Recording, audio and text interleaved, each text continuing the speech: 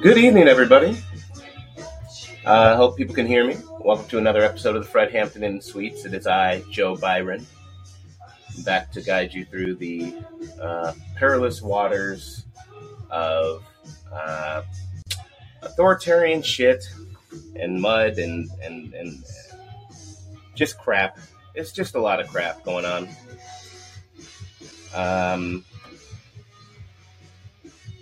Been a while since the last episode, a couple of weeks. Been taking some time off, thinking about some things. Actually looking for a bit of a change career-wise, but don't tell anybody. It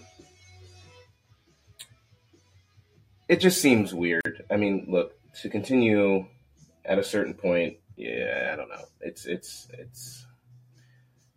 I know a lot of you are feeling the same way that I feel, or at least very similar. You know, this idea that the world could basically end at any moment, or at least this idea that I have been feeling that with it, it becomes a little hard to care about stuff like I don't know, manufacturing agreements or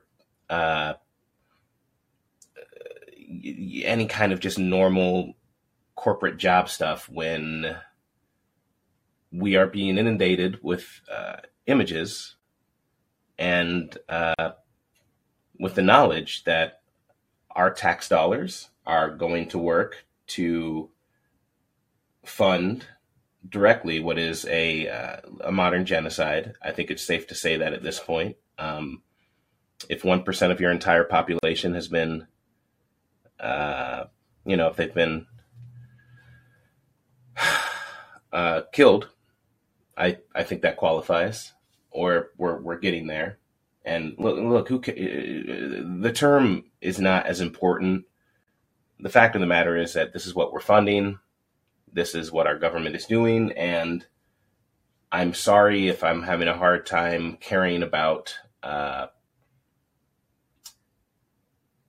making money or I don't know, just contract law. I'm sure a lot of you feel the same way with your jobs or whatever you're doing. It's it's a weird time. It's a weird time, and we are at least my heart is with the people in Palestine, in the Gaza Strip, who are just dealing with completely unbelievable circumstances. So, on that happy note, let's talk more about it. Again, I apologize for the lack of episodes in the last couple of weeks. I've just, when it's hard to pretend like you have something to talk about when you really don't. There are a lot of people out there who are doing a lot better work than I am on this subject. There are a lot of people who are much better reporters than I'll ever be, who are, there are brave people who are in the Gaza Strip right now who are reporting on everything that's been going on, who are coming out with images and writings, just everything, just to keep people informed. And I will say that everything that I say here, just know that I defer first and foremost to them, to the people who are actually on the ground, to the people who are dedicating their lives to trying to give people accurate information. Those are the people I've been listening to, and it seems a little silly sometimes to try to talk about something that I am learning about and that I have no real direct history with. I'm ashamed to say, but if I'm being completely honest, before shit really popped off on October 7th, and then the response from Israel that's been cataclysmic, I was of the opinion that, especially with just whether I was doing a show or something, that, well, I don't really need to talk about Gaza. I don't really need to talk about these things. It's partially, it's a It's a mess. The situation over there is so messy, and I don't have the confidence to really go in and figure this stuff out for myself. And I should just stay quiet and stay out of it and just know that people deserve liberation broadly. But I did not understand the conditions that people in Gaza were living under. I did not understand how it literally is an open air prison. I did not know anything about the March of Return. I did not know anything about the first and second Nakba. I did not know anything about the Balfour Declaration or just any of that history. And honestly, I think that excuse that I was telling myself is kind of a bullshit one, because the more I've looked into it, even without having to know, even knowing I don't know very much, the situation over there, at least since 1997 or so, has been pretty damn one-sided. It's difficult to call it anything but sort of kind of how Norman Finkelstein has been calling it, honestly. A human rights catastrophe, a failure of a failure of justice, a miscarriage of justice. And I think partially part of the reason why I just did not have confidence in my ability to speak about this is because, the information that we're fed in this country is so, or at least it traditionally for a while now has been so much more based in propaganda than it is in fact. There is a clear agenda that our nation has had, that our government has had, that our leadership has had, and that groups like AIPAC and other lobbyists have had to shape an idea of this narrative, or to shape a narrative that makes us believe that the situation is more complicated than it is. And it's, to the extent that there was any sort of lobbying, or that there's been a lot of that lobbying work done to kind of shape the message here and to shape our perceptions of it, Israel is doing a fantastic job of destroying any credibility that it had. You cannot look at the images that are coming out of Gaza, look at the stories, look at the level of destruction and the disparity in the response from Israel, and look at that and feel good about it. And if you feel good about it and you feel like it's justified, I hate to tell you, but your heart has been, in a large part, poisoned. I don't know how else to say it. You're losing touch with your humanity. If you can look at all of that and say, that's great, I'm just letting you know, just to be honest with you, you're kind of a weirdo. And I mean that in the way of, like, you're losing the things that make you human. Because no one who is a normal person, no normie, is looking at that and saying, yeah, that's great. No, it's disgusting. And, they're kids who are being slaughtered. They're literally children, innocent children. And it should go without saying, but if you're in a place where in your mind killing innocent children is a good thing, you're probably off the deep end, and I don't know if you can come back. But it's cutting through a lot of the propaganda, these images and what's happening. And what you're seeing in response is probably best described as a hard, a hard turn towards more authoritarianism. It's not. It is a, I'm not saying that there hasn't been sort of an authoritarian bent in the messaging that we've been receiving in this country for a long time. Looking back on Afghanistan and just the response to 9/11, when you see a lot of the news stories that were coming out, how the media was crafting and already sort of putting together this narrative that was pro-war, pro-invasion. That propaganda has always been a part of America. It's always been a part of a lot of just nations in how they try to shape narratives and shape the public opinion. But it's getting more and more blatant because or at least the methods of the sort of authoritarian control and this messaging is becoming more and more blatant because the situation is becoming more and more dire and harder for them to hide. So I want to talk about why we're seeing this rise in sort of authoritarian responses in this sort of outright attempt to shut down certain opinions, to stop people from protesting, to stop people from dissenting and letting their voices be heard in a way that criticizes Israel's actions in Gaza. I want to talk about that more, but I want to start first with just, it's probably most of you already know this, but really getting into the state of things now. What's going on or what is Israel's government doing now? What is the IDF? What is their army doing now that is it already 60 days? 60 days into this thing plus? So about 2 months into this. So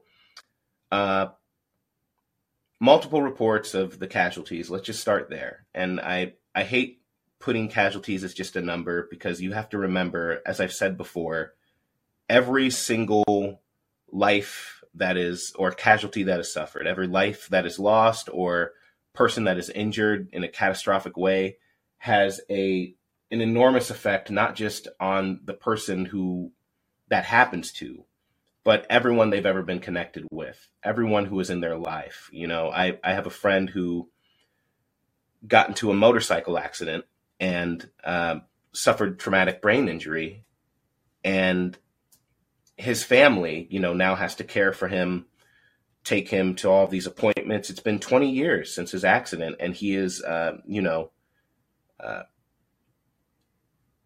he'll never be back to the way he is, and that family has changed forever.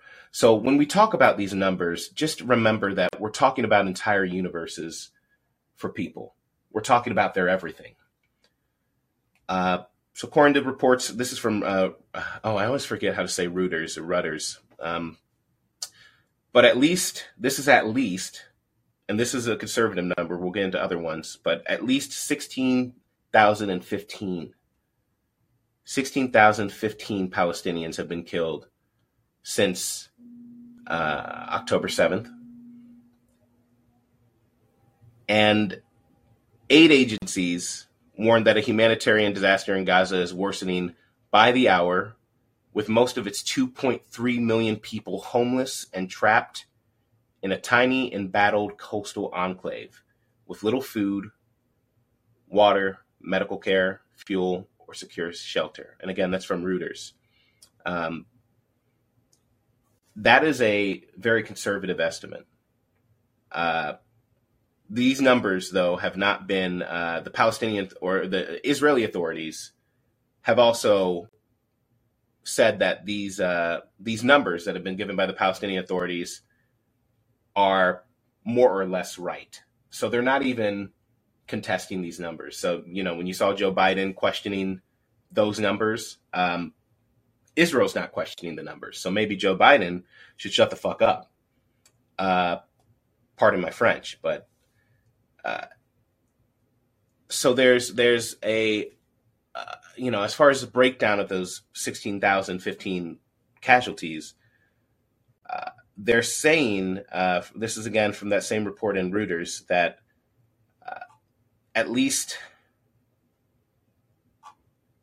I believe, let me see here, I believe it's 4,000 children, but that seems low. Let me make sure. No, they're saying that 70% of that number is women and children.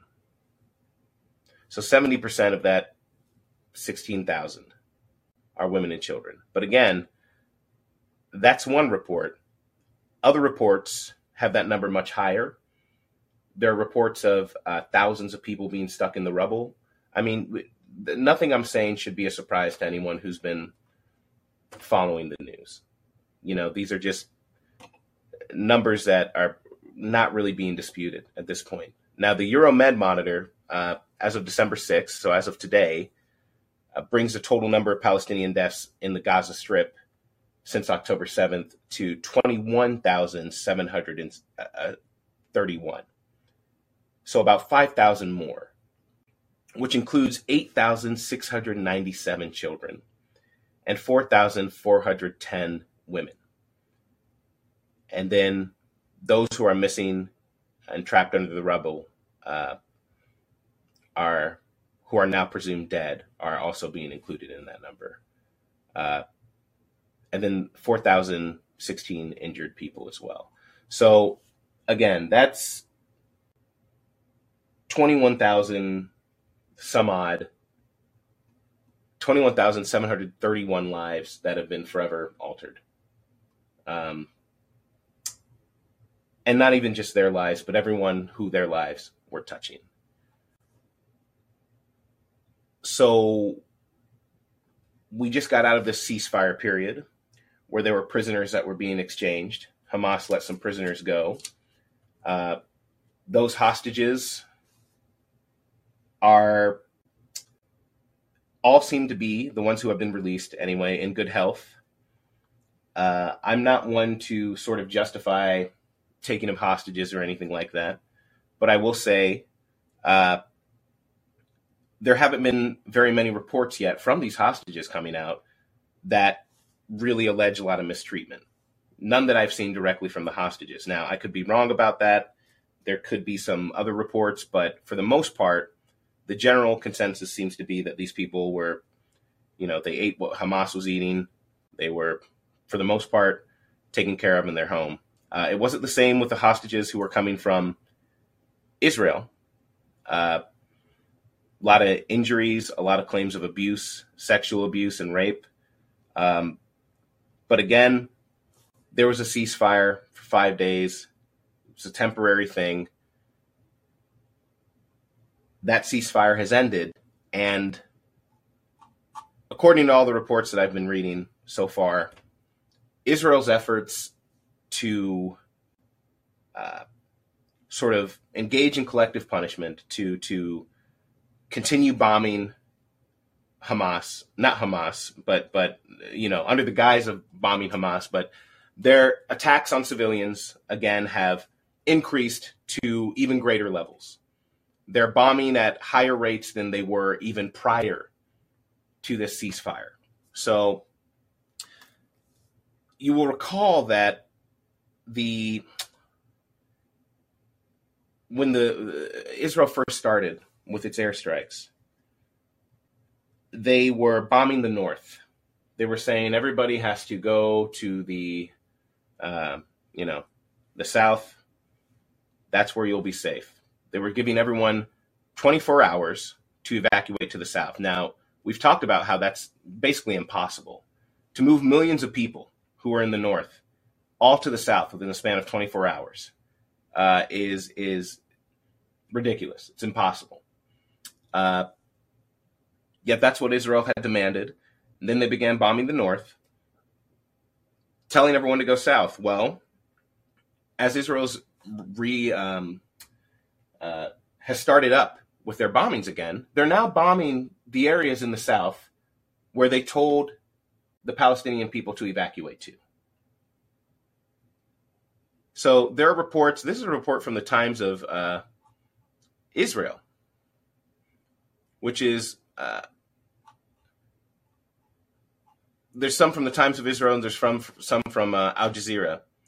But the Times of Israel is reporting that Israel has begun bombing the city of Khan. Oh, let me find this again. I apologize, but let me see.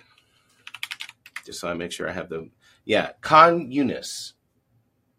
I believe is how you say it. And Israel has declared Khan Yunis a dangerous combat zone. Okay, this is one of the biggest cities in the south of Gaza. According to Al Jazeera, it's the second largest city and home to 430,000 people. And it's in the south, where they told the Palestinians to flee to. Multiple reports of just massive airstrikes there. If you see some of the videos, the devastation is it's haunting. I mean, it's entire city that's basically been bombed out. Entire blocks of this city, entire areas, residential areas, all under the guise that they're fighting Hamas. The UN, according to the Times of Israel, is saying that 80% of the population is displaced. 80%. So we're talking about, as not just, we're not just talking the deaths, right? We're talking 80% of a population being displaced. Imagine if 80% of your whatever town that you're living in was suddenly homeless. Like that. Imagine what kind of effects that would have on you and your family, on your community, on your ability to get by, on everything. Losing your home is one of the worst things that can happen to you. It's devastating. Talk to anyone who's ever lived on the streets for any amount of time. We're talking 80% of the population that's been displaced. Israeli troops are engaging in heavy fighting in the Gaza Strip. They say that they're fighting Hamas. And this is a very cute report from the Times of Israel by Emmanuel Fabian and their Times of Israel staff. But they're saying they're engaging in heavy fighting with Hamas operatives in the Gaza Strip throughout Tuesday night and into Wednesday morning, while striving to minimize damage done to civilians and civilian infrastructure in the overcrowded southern part of the coastal enclave. Give me a break. If this is them trying to minimize damage done to civilians and civilian infrastructure, just look at the pictures, people. Believe your lying eyes. That's like Rachel Dolezal is doing a better job of trying to be black than they're doing of trying to be to minimize the damage done to civilians and the infrastructure. It is, how do you? It shouldn't be that hard to not kill kids. It's a bullshit excuse. And Israel's publishing this sort of this map of all of Gaza with something like 100 some odd zones. And they're going to be bombing each zone like it's like one of those pictures you see in a coloring book, like paint by colors or paint by numbers, where every number you painted a different color and then the picture comes out. Well, Israel's creating a map, or they've created a map where they're going to tell people in Palestine to evacuate to each numbered zone, which will be a safe zone for a little bit. This is literally, by the way, this is literally part of the plot of the Hunger Games, where there are different zones where the people, the combatants, for those of you who don't know the Hunger Games, it's basically like a battle royale. They put a bunch of kids into a game show, into an arena where they all have to kill each other until the last person standing wins. And part of that is, well, there are different zones in that arena where they're safe or they're not safe, or you're killed or you're not killed. This is literally what Israel's doing to the Palestinians right now in the Gaza Strip. And again, this is the UN saying that 80% of the population is displaced. So they're homeless, functionally. I won't spend too much more time on this because, for the most part, I think most people listening to this know the extent of the devastation that's been going on. and they are keeping informed in other ways by people who are much better at this than I am. But what I will say is that things are getting worse in Palestine for the Palestinians. And amid the public outcry, which there's been plenty of public outcry, don't get me wrong, but amid this public outcry, we're seeing more and more steps being taken by those in power to quell dissent and force people to accept that Israel's perpetrating and America is funding war crimes, an ethnic cleansing, a genocide. And I do want to talk a little bit about the dissent, the people who are out there in the streets protesting around the world. They are, as they're brave. They do not want genocide to be funded with their tax dollars. You see a lot of people in America who are standing up, who are going to protest, who are speaking out, who are signing petitions. All of these things matter, and we'll talk more about why they matter in a bit, but they really matter. Don't let people fool you into thinking that these are just symbolic acts.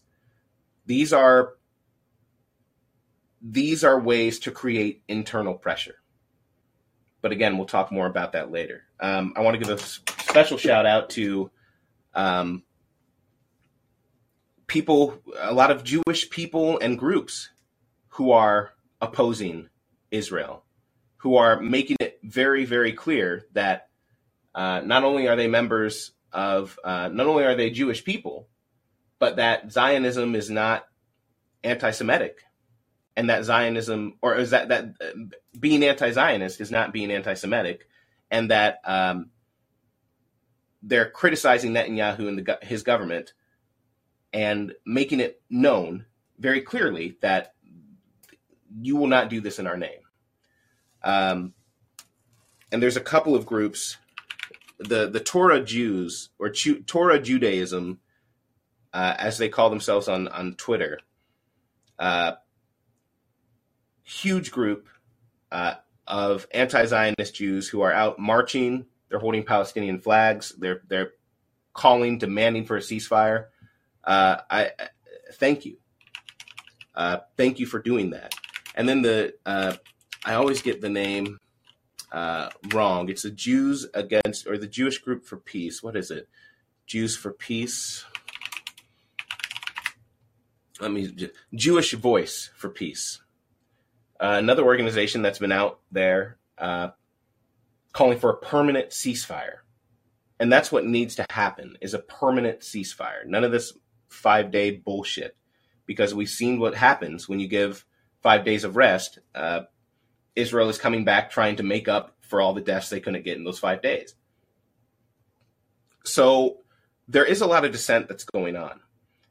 And what we're seeing, though, is increasing, I guess, the response to that dissent are increasing methods, laws, initiatives from Israel and from America and from a lot of different governments to crack down on the ability to voice that dissent, to silence these people, and to make them into pariahs. Germany had passed laws that were banning the waving of the Palestinian flag. Germany was doing that. France was, for a while, had initially punished people and made it illegal for people to protest in support of Palestine. For the Palestinians, they made it illegal to, I believe, to carry the flag. In America, too, we're seeing crazy things happen. I mean, Congress today, I believe it passed today, but this is from initially reporting from Ryan Grimm, who has been doing some great reporting throughout this entire just tragic sort of set of situation or tragic situation. But he talks about a new House resolution, which may be voted on as early tonight. And it's my understanding it was voted on tonight and the resolution passed, which clearly and firmly states that anti-Zionism is anti-Semitism. So anti-nationalist, the idea of Zionism, I mean, I don't need to explain this, but I will. But the idea of Zionism being a Jewish homeland for Jewish people, a Jewish state for Jewish people, and only Jewish people. It's a nationalist identity. It's a nationalist ideology and an ethnically nationalist. It's an ethno-state is what they're trying to put together. So the idea in and of itself is a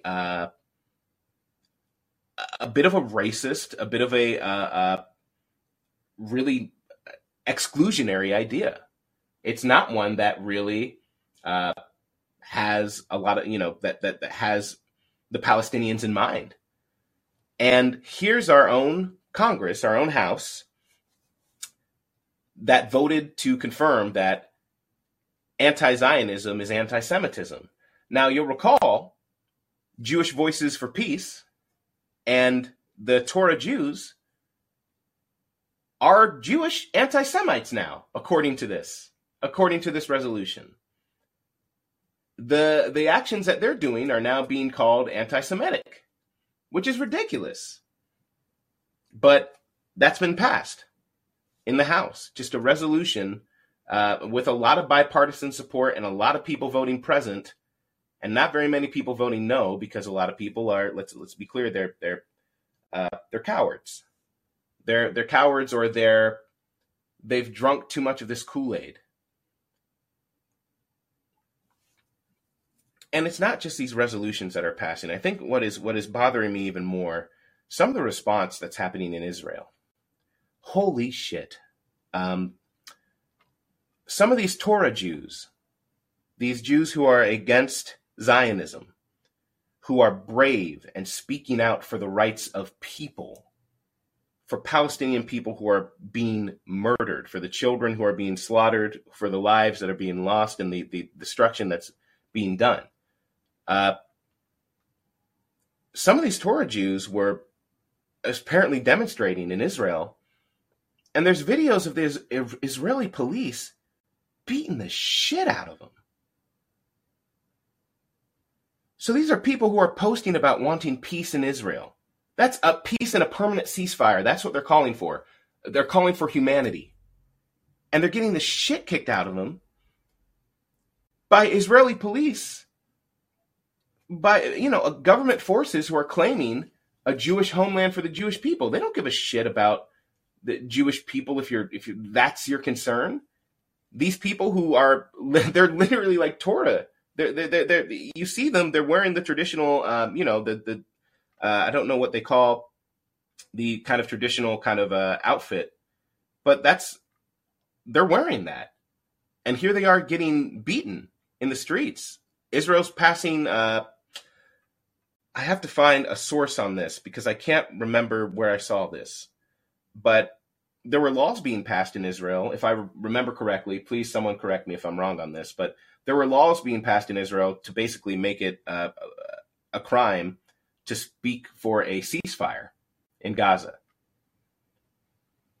There are people, now I do know this, there have been multiple stories and examples of people who have posted very mild criticisms of Israel on their Facebook pages or social media, who have been punished, fired from their jobs, imprisoned, arrested, even beaten for saying things as small as like, I grieve for all the death that's happening right now.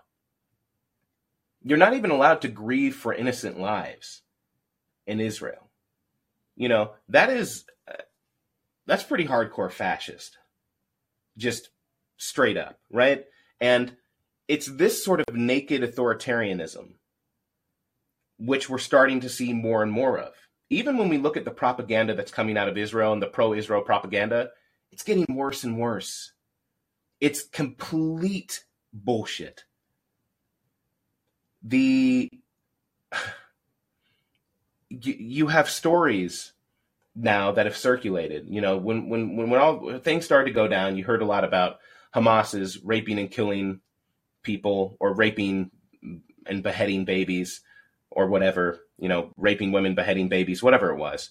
And there wasn't a lot of, you know, look, that's not a far-fetched idea that happen, you know, when people are being killed and taken hostage or whatever. But the lack of evidence to support those claims has been concerning.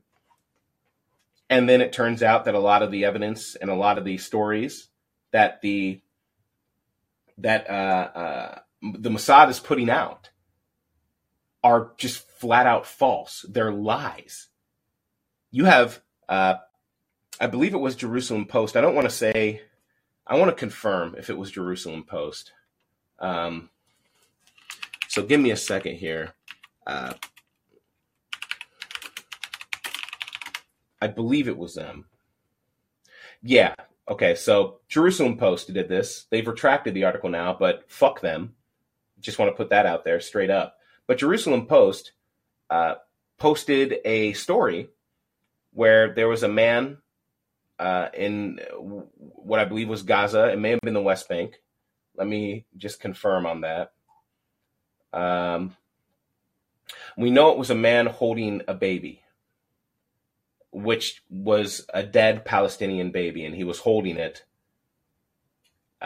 rocking it, and kind of very emotional, which, you know, you should be.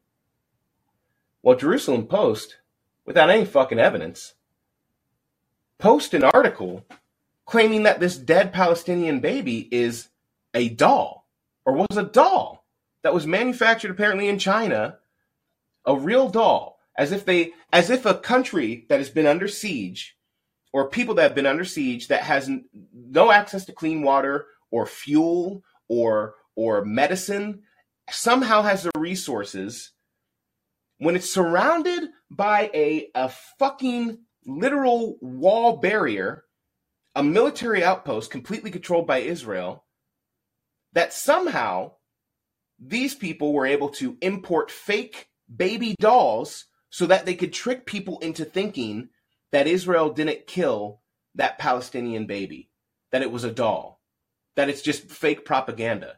The level of a piece of shit you really got to be to put a story out like that is, look, if there's a hell, you have to be concerned about your soul at that point, don't you? Like, wouldn't you, if you really believed in that shit, wouldn't you think you would burn forever for doing some shit like that? And the crazy part is the propaganda, they're putting out that propaganda, that kind of shit, lying about it. And when you confront them about it, they're moving on to another lie. And they're pretending like they didn't even notice you. And they're putting out this kind of propaganda that, oh, we didn't kill one dead baby, when we have thousands of examples of them killing children and killing babies. So I don't understand. It's completely deranged. You know, the propaganda is getting, so when I say, you know, there's this kind of rise in their authoritarianism, I'm not just speaking about the laws that they're passing, the way that they're trying to force people to not have certain information, like certain opinions, the way they're trying to quell dissent. But they're trying to, there's an element of propaganda that becomes so blatant that part of the mission here is to get you to believe in a lie. There's power to any kind of regime that can make you, force feed you what they know is a lie, and you just believe it. Or you're forced to believe it. That's a form of authoritarianism too. You know, when we look at countries like North Korea, and I'm not going to get too much into them, but when they have, you know, lore around their leaders or around Kim Jong-un, where he plays a perfect game of golf, he got a hole of one in every single golf course, you know, in every single hole, he got a hole in one. Well, that's clearly bullshit. right? That's never been done before. But there's power for the regime if they can feed you something that's obviously bullshit and no one dissents. That shows control. It shows their ability to continue doing what they want to do. Because, some of the propaganda, people, what I'm trying to say is this. It's not, the propaganda from Israel is moving from a place of trying to shape public opinion, which is what it was doing before, was trying to mislead and misinform people as to what the country was actually doing. And they're still doing that, but the propaganda is actually moving on to another phase. And that phase is much more blatant. And the purpose of it is shut up and take it. That's the point, right? I hate to compare or bring up 1984 here, because there was a whole thing where everyone was talking about 1984, and suddenly it became clear that no one has actually read the book. But there is a part of the central thesis of 1984, or a central plot element, is the fact that the Big Brother and the I forget what the government's even called, they're able to feed you obvious lies, and you just sit there and pretend that you believe it. The point is that the lie is obvious. That's the point. And this rise in authoritarianism from Israel in particular, it's happening along the U.S. too, but just know that that's the stage that we're at now. We're moving from a place of just trying to shape public opinion and trying to kind of settle down dissent. And we're moving into a phase of shut the fuck up, you piece of shit, and listen. We're going to commit a genocide. You're going to stay fucking silent. You're going to believe. And we are the freest, most beautiful nation in the world. And look, why is America doing it? Why are we going along with this? Well, it's a long story, but here are some reasons. Number one, money. As Brady says too, honestly, cheap gas and food is, look, if you're an imperialist kind of nation, and other people know this history, again, better than me. And God, what is that book called that I was listening to? Which was, let me see. Give me just 1 second. But, it explains part of the reason why Britain supported Israel to begin with, and why America has kind of taken on that role. But basically, it's within America's national interests. America as a power, not the American people, not really, certainly not the people who are native in Palestine, but it's good for us maintaining the kind of power structure that we need, right? Having a place to strike the rest of the Middle East, and having a sort of a state that will do a lot of our bidding in that area. And the book I was thinking is called The 100 Years' War on Palestine by Rashid Khalidi. And he really gets into why we would support Israel, why we are supporting Israel, and why, why this, how we kind of got here. But the going back to just showing you how deep some of this stuff goes, the money element is a big part.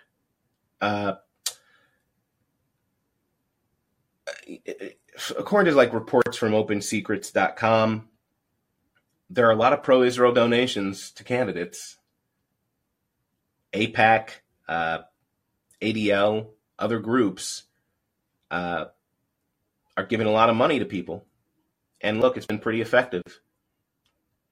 Ted Cruz has gotten almost $1,300,000 from pro-Israel lobbyists, single issue pro-Israel lobbyists, according to Open Secrets. And he had an appearance on Counterpoints. It's a show on Breaking Points with Crystal and Sagar, but this was with Emily Jashinsky and Ryan Grimm. And Ryan Grimm, again, gave a really good interview of Ted Cruz here, and I'm going to play part of that for you, just to kind of so you can get a flavor as to what those dollars that were spent are actually paying for. So let me see if I can get that out here. And then if you guys, if you could just let me know how the sound is, one of these days I will actually get a sound system, which I can control a little better, and things will sound gooder. But this is again, this is Ted Cruz on Counterpoints. This is what we'll just call this money well spent.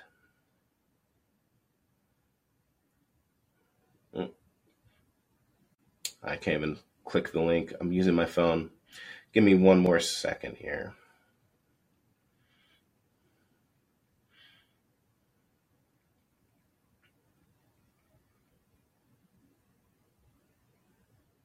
Okay, I think I have it here. No, that's an ad. I'm not going to pay for YouTube Premium or any of that. This is a lean show, a socialist show. So we're going to stay cheap up in this bitch. So give me, okay. Okay, it's at 10:59. So let me go there, and then let me know again about the volume. Again, this is Ted Cruz on Counterpoints with Ryan Grimm and Emily Jashinsky. So here we go. Out of it, and your mother is proud of you for doing it. And I know Emily wants to get a question, but just on this point, real briefly, whenever we've had critics of Israel on, we've kind of insisted that they condemn that, because while we disagree with a lot on the show, we also try to find kind of moral common ground. And we can all agree that those types of atrocities need to be fully condemned. And with that in mind, I'm going to read you a couple of things that we've been hearing from the Israeli government. We've had Defense Minister Gallant. We will eliminate everything. An IDF spokesperson. Our focus is on damage, not on precision. Agriculture Minister Avi Dichter. We are now rolling out the Gaza Nakba. Gaza Nakba 2023. That's how it'll end. Israeli Heritage Minister Amahai Elihu said a nuclear bomb is, quote, one of the possibilities. Finance Minister Bezalel Smotrich. We need sterile zones in the West Bank. Israeli President Isaac Herzog. It's an entire nation out there that is responsible. This rhetoric about civilians not aware, not involved, is absolutely not true. They could have risen up. They could have fought against that evil regime. Another former Knesset member, there is one and only solution, which is to completely destroy Gaza before invading it. I mean destruction, like what happened in Dresden and Hiroshima, without nuclear weapons. Would you join us in condemning that as well? So I condemn nothing that the Israeli government is doing. I stand with people in Israel, and let me explain. There is a qualitative difference. The Israeli government does not target civilians. They target military targets. The Israeli government... Why are they so bad at their targeting them if they're killing so they're actually not. They are. So then they are targeting. No, they're exceptionally good at. So for example, a couple of weeks ago, we had stories all over the world that Israel bombed a hospital in Gaza and killed 500 Palestinians. Now, it turns out that was a blatant lie. It was Hamas propaganda. And if you break down, literally every element of the story was a lie. So number one, Israel doesn't target hospitals. Why have so many hospitals been targeted? Because they haven't. Because it's false. Hold on. Let's actually look at the facts. So Israel... So I'm going to stop there. But, look how much Ted Cruz doesn't even have an actual answer to this shit. It's just bullshit. The only thing he says that's clear is, I condemn nothing that the Israeli government is doing. Nothing? Nothing that the Israeli government is doing. When has that ever been said about any government when it was doing anything? When you think about it. But when we have clear and convincing evidence, irrefutable evidence of the amount of children who have been killed, children that so irrefutable that Israel doesn't deny it. They say the numbers are right, right? When we have the pictures, when we have the parents holding their dead children and mourning so that we can play a fucking spectator sport, watching them and seeing that level of devastation, and then go back to jacking off and eating Subway sandwiches or whatever the fuck we do. Like that's happening. And here's one of our elected leaders who's saying it's all good. That's inexcusable. That's inexcusable. And let me just be very clear. I don't like to moralize too much, but that's evil. That's wickedness. That is wickedness. There's no amount of faith that will save Ted Cruz from judgment, should there be a God and should judgment come. There's no amount of faith that will save him from that, because that's evil. Can you imagine, I won't get religious and all that stuff, but can you imagine Jesus seeing that shit? Get out. Get out. If Ted Cruz thinks that he can both be a good Christian and maintain that as his stance, he's out of his mind. But again, he doesn't believe in anything. He believes in that money coming in. And he's not the only one. I mean, you have a lot of people, Eric Cantor, David Perdue, Carl Levin, Ron Wyden, Dick Durbin. Dick Durbin has gotten $1,126,020 from Israel, pro-Israel lobbies. And that's an interesting one because he was, I guess to his limited credit, one of the first and few senators to actively call for a ceasefire. But aside from just Dick Durbin and Ted Cruz and these people who are being paid by pro-Israel lobbies for their campaigns, the number one recipient of pro-Israel donations, according to OpenSecrets.org, is Joe Biden. It's Joe Biden. Guess how much he's gotten over the course of his career from pro-Israel donations? $4,346,264. Again, that's according to OpenSecrets.org. So when we look at the policies that we have in place, why we're allowing this kind of authoritarian regime to continue, why we live in a society where your tax dollars are going towards a war that you don't want to happen, that you don't support, and that is killing innocent people, many innocent people. Well, this has been in the works for a long time. There are a lot of very powerful lobbying groups and special interests and elites who all have their own agendas, and those are the agendas that our government actually serves.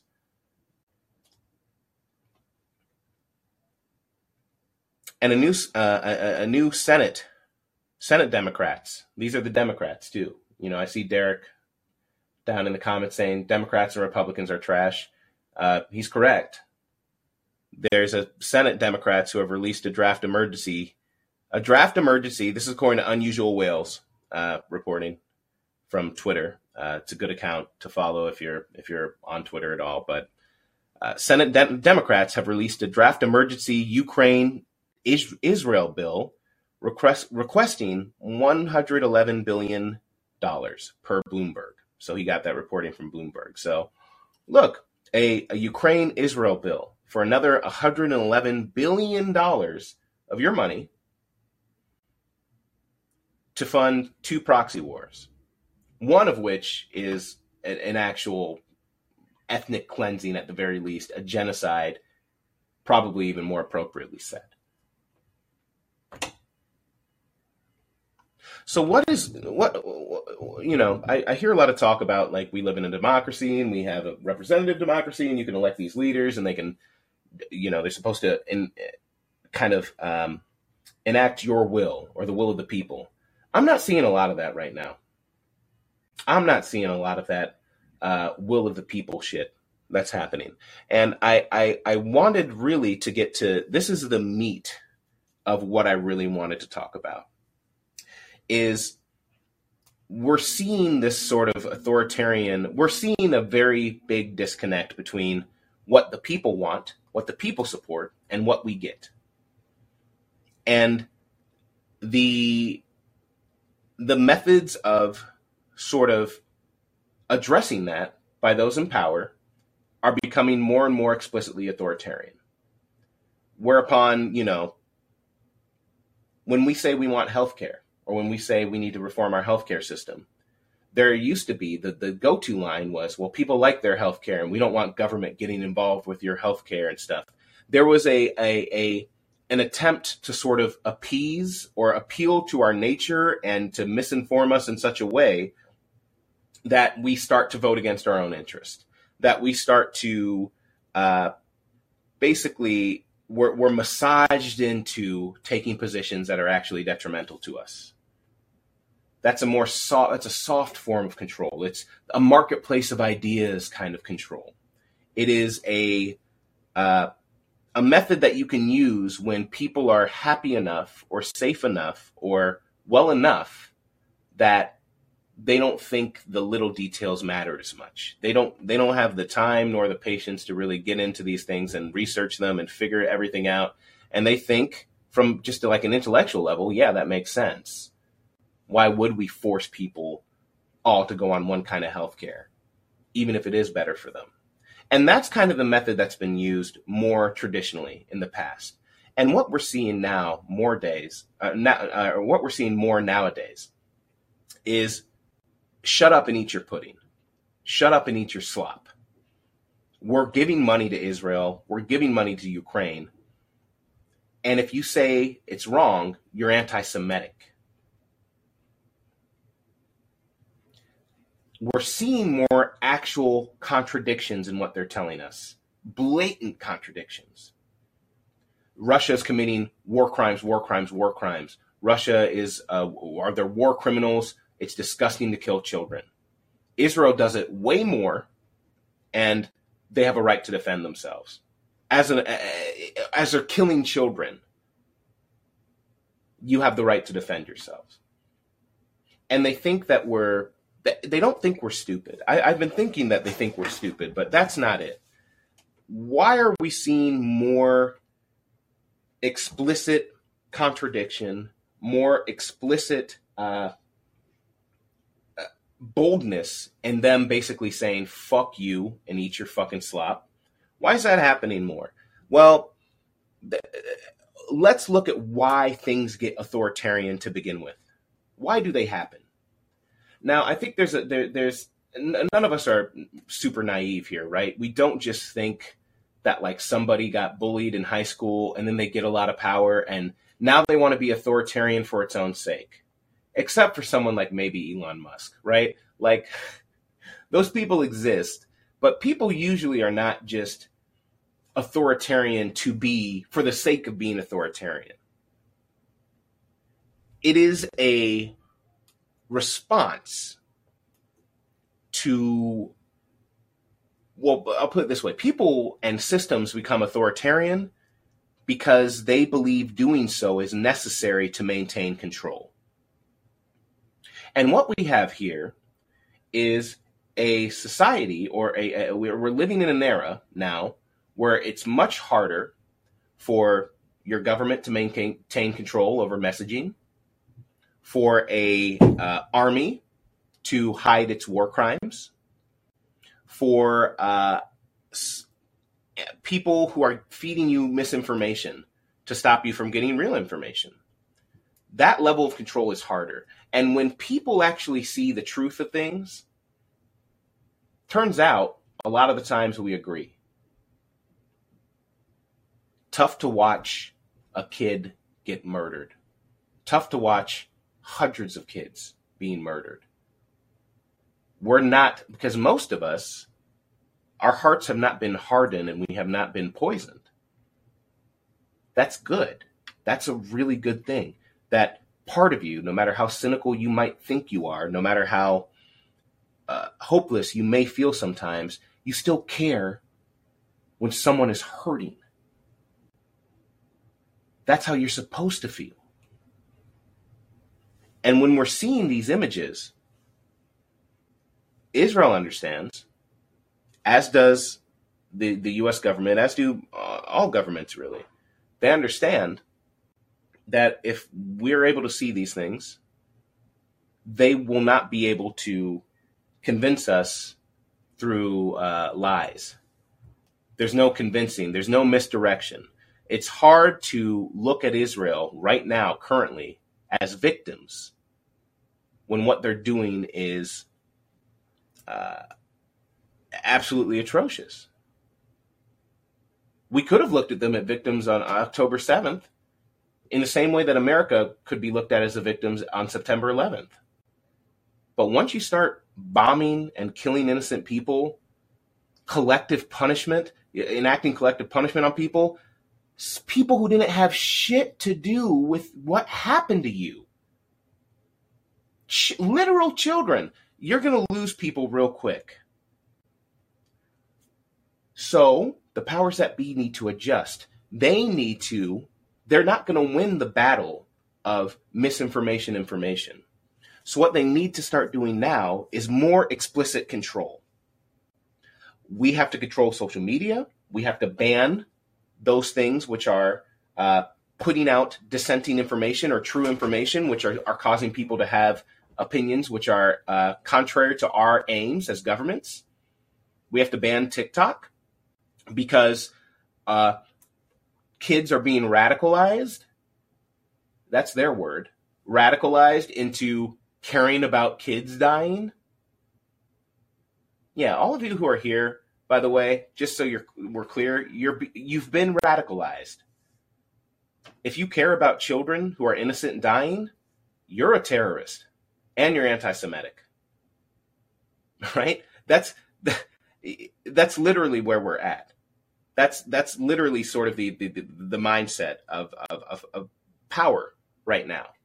So they have to get rid of thought crimes. Exactly, Derek. Thought crimes, like 1984 thought crimes. That's what we're committing. Our thought crimes here. So in order to maintain control, we're going to continue to see more explicit methods of authoritarian reach. That it is a practical sort of, and seen by those in power, a necessary step, a necessary move that they must make to stop dissent, to maintain power. You may recall an episode where we briefly discussed George Jackson, the Black Panther who was in prison for a robbery he committed at like 17 and became one of the best Marxist scholars, I think, of our times, who died while trying to escape prison. He had his work Blood in My Eye, and he wrote, among other things, of fascism.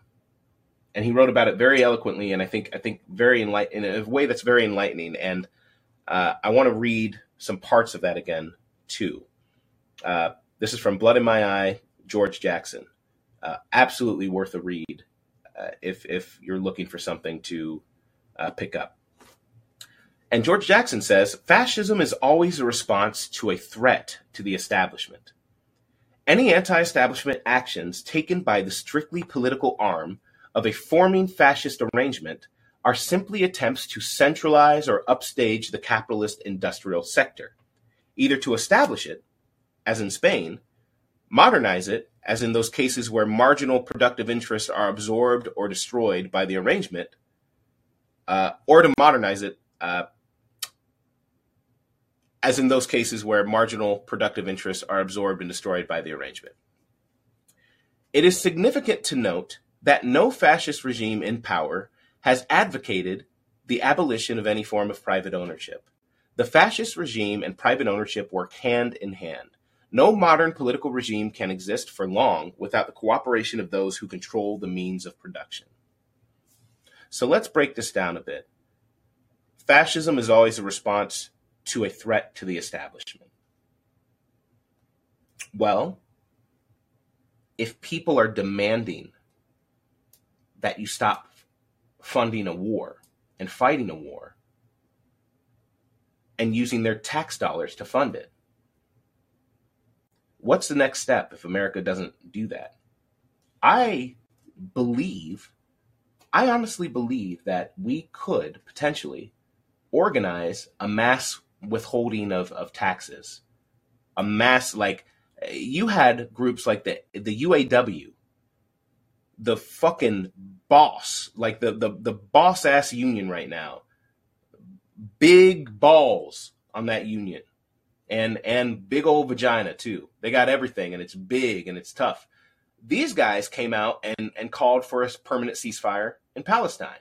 Why? Because they understand their power and their leverage in a way that is what I've been trying to discover and also talk to people more about. And one of the reasons why I wanted to do this show at all is, understanding that our power comes from our collective action, and our collective action as laborers in particular. As understanding what our leverage point is with power. What is your relationship with power? If power depends on your labor, if it depends on your taxes, if it depends on your compliance, refusing power, all three of those things, that's your leverage. When you can withhold those things. So when George Jackson says fascism is always a response to a threat to the establishment, and when our tax dollars are going to fund wars that we don't want them to fund, eventually we're going to stop letting them take money. People are going to we're already starting to organize more and more as a collective to try to shut this shit down. The UAW is trying to grow to become the biggest union and get every single car maker involved with it. And if they start to do cross-union activity, the Screen Actors or the SAG union, the writers union, the UPS workers, all the truck drivers, the railroad workers, we could shut this shit down. We could shut it down. So those in power need to centralize and upstage, or they need to centralize and create a very clear, a much more clear. They're closing ranks within themselves. Those who still have money and power, still have influence, they're fighting on the same team to control us, because they understand that should we awaken to some kind of mass public consciousness, the jig is up. That's how revolutions happen. And Jackson goes on to talk about the three separate forms of fascism in this same chapter of Blood in My Eye. And this is also very important, so I'll read this part here. So, again, three separate forms of fascism, according to George Jackson. One that is out of power, that tends to be almost revolutionary and subversive. It's anti-capitalist and anti-socialist. There's one that is in power but not secure. This is he calls it the sensational aspect of fascism that we see on the screen and read of in pulp novels. When the ruling class, through its instrumental regime, is able to suppress the vanguard party of the people's and workers' movement. So this is like Mussolini fascism, Hitler fascism, the uniforms, the very out and out form of fascism, right? And that's the fascism that is in power but not secure. And then the third face of fascism exists when it is in power and securely so. And now I've suggested before, and many others before me, right? This isn't like a special suggestion from me, but a lot of people have kind of suggested that the United States could very well be considered a fascist country, and a country that is in the third phase of fascism. It is in power and securely so. Now, there's arguments to be had about a lot of this, but I do want to say that there's some interesting sort of components of that third form of fascism, mainly that it's so securely in power that they can allow certain dissenting views to be heard. It doesn't threaten them, right? It doesn't threaten what they want to do around the world. It doesn't threaten their relationship with the capitalist class and their sort of ability to dominate global trade to the benefit of that capitalist class and that fascist regime. And you could very much argue that America is a third, or at least was, and here's where that's a little bit of a spoiler, it's called foreshadowing, a third phase fascism country. We dominate so many aspects of global trade. Our military is everywhere. We allow these ideas of freedom and democracy and stuff, but we all those elements of even who you can elect and how you can even participate in democracy somehow are funneled through billion-dollar corporations and multi-million-dollar actors and elites and lobbyist groups, and somehow money always gets its way, but the people at the bottom don't. So we have this idea that we're a democracy, this idea that we have some kind of representation and actual real participation in a system, but it's a little bit of a facade. It's an illusion. We're mostly kind of powerless. We are a suppressed vanguard party and workers movement. As workers, as people who exist in society, our needs don't really matter. Our desires don't matter. Our politics don't matter. And you can see elements of how even the decisions that were given between Biden and Trump, between Obama and McCain, between all of these people, are sort of flavor. They're not differences in kind. They're differences in, do you want sprinkles on top or a cherry? And a lot of the political discussions that we end up having, I mean, look, a lot of the things that voters care about in this country are things that we have been conditioned to care about that really don't matter. I know that seems weird to say, but hear me out. The things that we care about, well, maybe a better way of saying it is a lot of the things that we're allowed to debate publicly, that our politicians debate, that they put in front of us as an actual issue, are things that are really inconsequential, except for, a lot of different minority groups or people who can already be sacrificed at the altar. We have been talking about abortion for decades and decades and decades. It's a real issue. It's something that needs to be protected. Bodily autonomy is something that needs to be protected. But as a political football issue, we'll spend we've spent decades talking about this back and forth. And during those decades, we invaded several countries, killed hundreds of thousands of their people, solidified power networks places, and been part of the one of the greatest wealth transfers from the lower and middle class to the elites during that time. When did we get to vote on that? When did we get to have a political discussion on that? When did our politicians prioritize that issue? They never did, and they won't. Now it's trans swimmers. When the fuck have we ever given a shit about swimming? Period. But that's going to be one of the big discussions. You look at, some of these conservative, like the Ben Shapiros and people of the world. Everything they're talking about is fucking inconsequential bullshit. They're making movies about the pain of like trans swimmers, or what the fuck does that have to do with anything? And where do they keep getting the funding for that shit? When all of the stuff that they're producing sucks ass.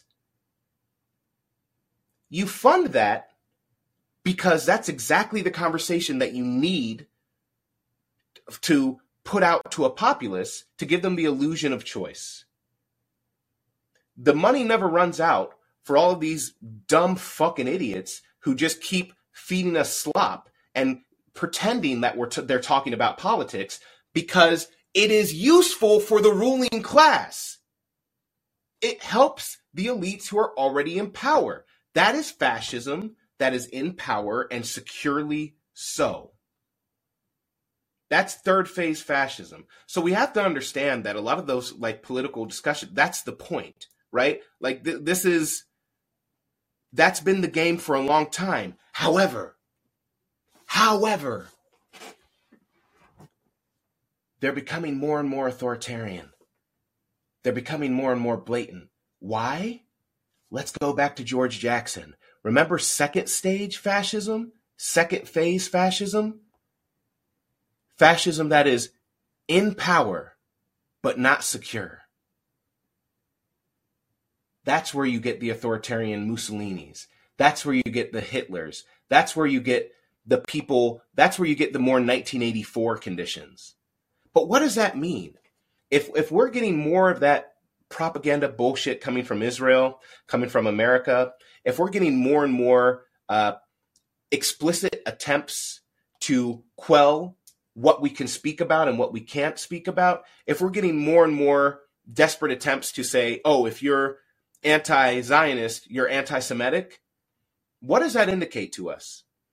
Yes, it indicates to us that, oh, we're moving into maybe a more authoritarian stage of America, but it also indicates to us that it's no longer securely, that fascism is no longer secure in its power. It's showing its weakness. It's cracking.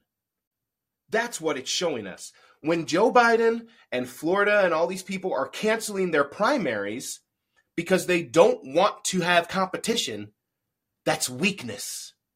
That's weakness. The power system is weak. Those in power are weak. They're showing their balls. And they're gonna get kicked. That's what they're showing. They're showing their little balls to get kicked. And if you got little balls, no problem. Not trying to be a body shamer or anything like that, but just that's what's happening right now. And you see the same thing happening on the right. It's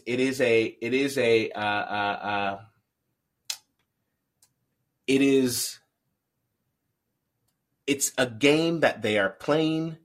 Well, I'll put it this way. I'm not celebrating the rise of this sort of more explicit authoritarianism. I'm really not. It's scary. It is, I can sit here and talk about how it's showing that it's weak, but here we are every day feeling helpless, many of us, to stop what is actually a genocide that's happening before our eyes, to stop the deaths of children, to stop a people from just being completely devastated. It's still in power, right? And it's demonstrating that power to us. But we cannot be afraid, and we cannot check out, and we also can't look away. I'll be honest, when they say blessed be the martyrs, or blessed are the martyrs in Palestine, it's hard to call them anything but that. They are to face certain death every day, every moment. To know that your children could be taken and murdered at any moment. And to know that your only hope is basically becoming a sort of a perverse display, that your execution is public enough to maybe move some other people to carry some signs and protest. That is fucking terrifying. And there's nothing I can say or do to make that feel better, to alleviate that situation. I don't know. That's just heavy, man. That's heavy. And I don't know how to feel about it because, you know, I would be a liar too if I said that there were times when I didn't want to see any more coming out of Palestine, which, let's be clear, that is cowardice. It's cowardice. I understand it's necessary for our mental health and everything sometimes, but it's cowardice. People are living this every day. They have nowhere and no way to escape it. We should have to feel some of that. It's right to feel some of that. It's right to know that well, it wakes you up. And to watch power doing what it's doing right now, committing a genocide in public, is it will make you think, how do you defeat that? But let me tell you, they would not be doing that shit if they weren't already fucking weak. And if it's all of us versus them on who's going to blink first, we got a lot more numbers to win the staring contest. But I do think the time is now. I think I think this is a moment, people. We have to learn from the lessons of the past where we failed. There can be no real sort of half measures here. We do not replace Joe Biden with John Fetterman. We replace the whole goddamn system. We replace the whole the entire relationships of power. It's the only way. And we do that by building solidarity within us.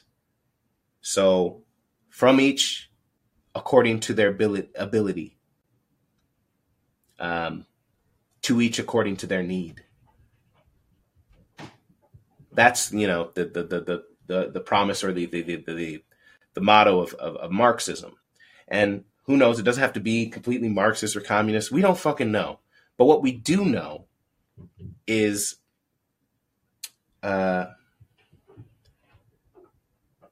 this is not justice. And what we do know is that our power comes from our ability to be in solidarity with one another. And what I do know is when we're in the situation that we're in right now, you have an obligation. We have an obligation that from each, according to their ability, however abled you are, however unabled you may think you are, whatever you can give, in whatever way you can contribute to building that solidarity, I call upon you to do so. The martyrs call upon you to do so. Do not let their lives be in vain,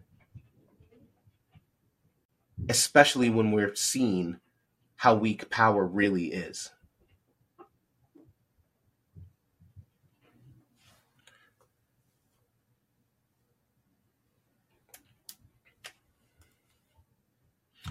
So let's take some callers. Let's take some callers and do that. Zach, what's going on, man? How have you been? Welcome back to the Fred Hampton Inn and Suites. You can go ahead and unmute yourself. Bide, it's good to hear your voice, and I love that rhetoric. It fuels me, man. Because I'm walking by the bathroom, the shower's going, but I'm getting into a more secure place. But yeah, that rhetoric that you were saying, that is what I've been keeping my mind with, and then thinking, like, collectively we have to do more. So it's very interesting the things you've been saying. Yeah. I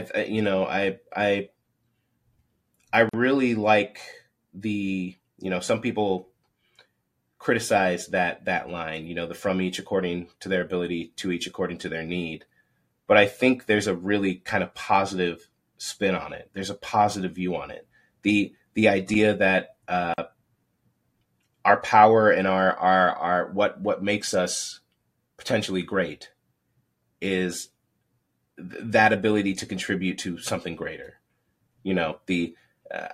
I'm not one to want to get rid of all forms of individuality or anything like that. I think that's kind of a when people criticize Marx and socialism and a lot of that stuff for that reason, I think that it's a bad faith criticism, because I think what we need to understand just generally is we have the ability to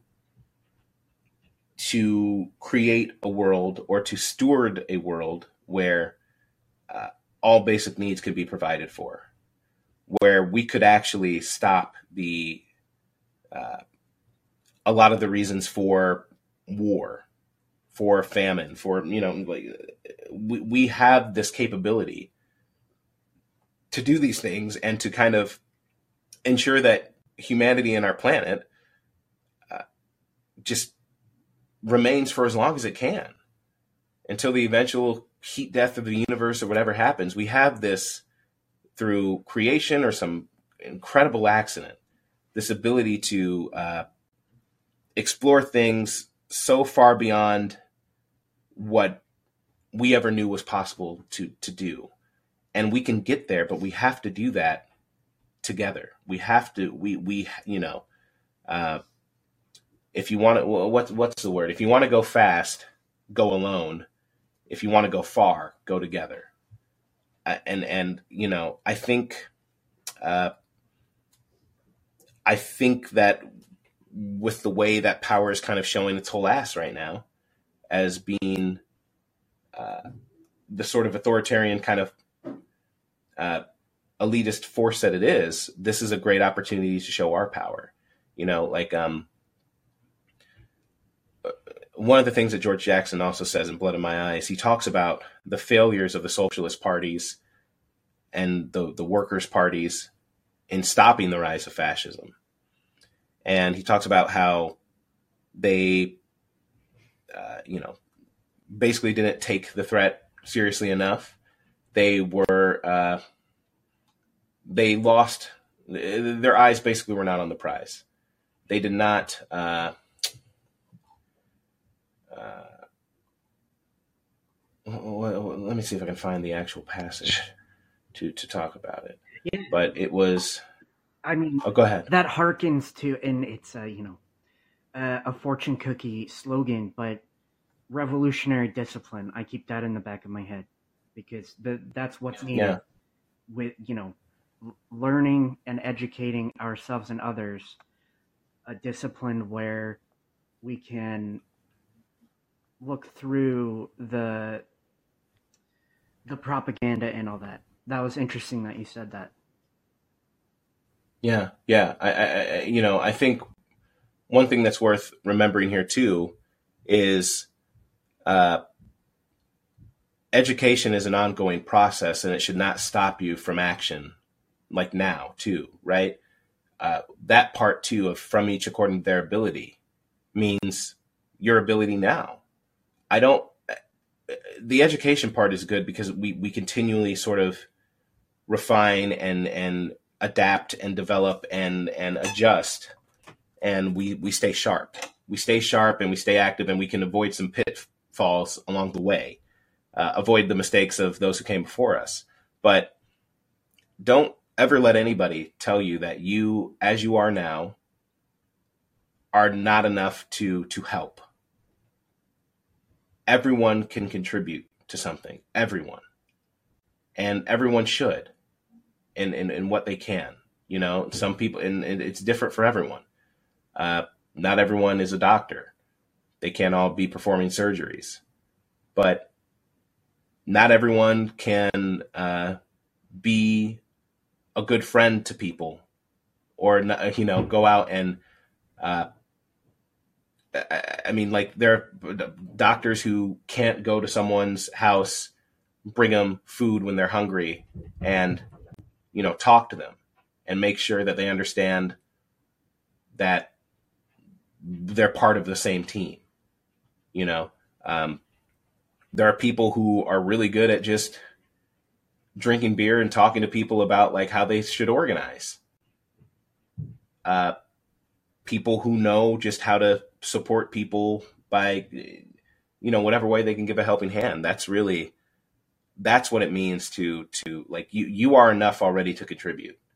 And anyone who tells you that you need to read every book that's ever existed on Marxism and socialism and socioeconomics and economics and psychology, philosophy, no, not everyone has to be fucking Ben Burgess. And frankly, a lot of people should not be Ben Burgess, you know, as much as, like, I've directly learned from him and others, like, or Karl Marx. Not everyone needs to write some big ass fucking book with tiny print that's almost insane. Like, not everyone needs to know how to understand every aspect of that.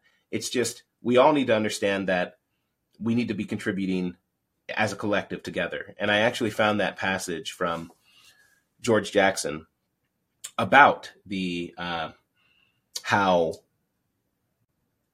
socialists basically failed to stop fascism from happening in Italy. And he talks about how in the years following the war and during the early depression of 1920 to 25, Italy could have gone either socialist or fascist. There were partisans enough in both parties to lead the uprooted, disintegrating society into a new direction. The difference was in the nature of the leadership, along with the question of who would be willing to commit their whole fortunes and futures to the battle. And fascism basically arose by pulling a bait and switch, by making itself seem that it was the Workers' Party, that it was for the people, and that it could solve the problems, and being more energetic, more balls to the walls, basically, than the socialists were. And I see some of that in, you know, in how you have faux populists who, you know, like Trump, who I consider a faux populist, because, I mean, the guy's literally the ruling class. He's been the elites the whole time.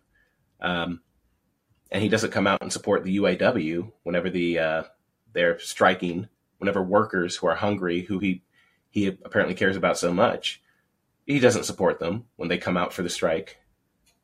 You know, even fucking Joe Biden's crusty ass came out to support the workers, but Trump won't, because his commitment is not real. He serves elites. He serves those who are in the ruling class, and those are who empower him as well. But he's a lot more energetic. He's got a lot more energy, and he will go balls to the walls. Like, we need to learn from that. We could look, the stakes are literally life and death. I mean, when we look at Palestine, when we see what's happening to them, we either figure this out or they continue to die. So we cannot have failures in our leadership or our resolve. Right. Let me ask you before I step down, have you been keeping up with the boycotts and protests and movements that have been happening around the world, but in the United States, have you looked at what their failures are? Because we were talking a good game, not a big game, because, unfortunately, we, like you said, the collectivism, we never come together to actually move that football to the end zone. My questions are: have you been looking at the protests going on, and what is your critique of them? If you, it's a very good question. I haven't been spending a lot of attention on the protests. I think the ones I've been most impressed by were the protests on the ships that were meant to ship Israel weapons from America that were happening early on. I thought those were, I really liked that. It might take more. I'm not sure. I'm really not sure. And this is where I would, this is maybe perhaps where I can go next in my research. But honestly, I would love to speak with people who are, maybe even getting people from either Jewish Voices for Peace, someone who is, that's one of those skills that I'm not sure if I have that ability. I mean, there's a guy who just wrote a book about some of the protests that had happened in Argentina and some other places, I think some places in South America, and the difference between the protests and the movements that were successful and those that were not. I swear I was looking into that, but I'll have to go back through my notes and look. But that would be a really good resource to try to figure that out. What I will say is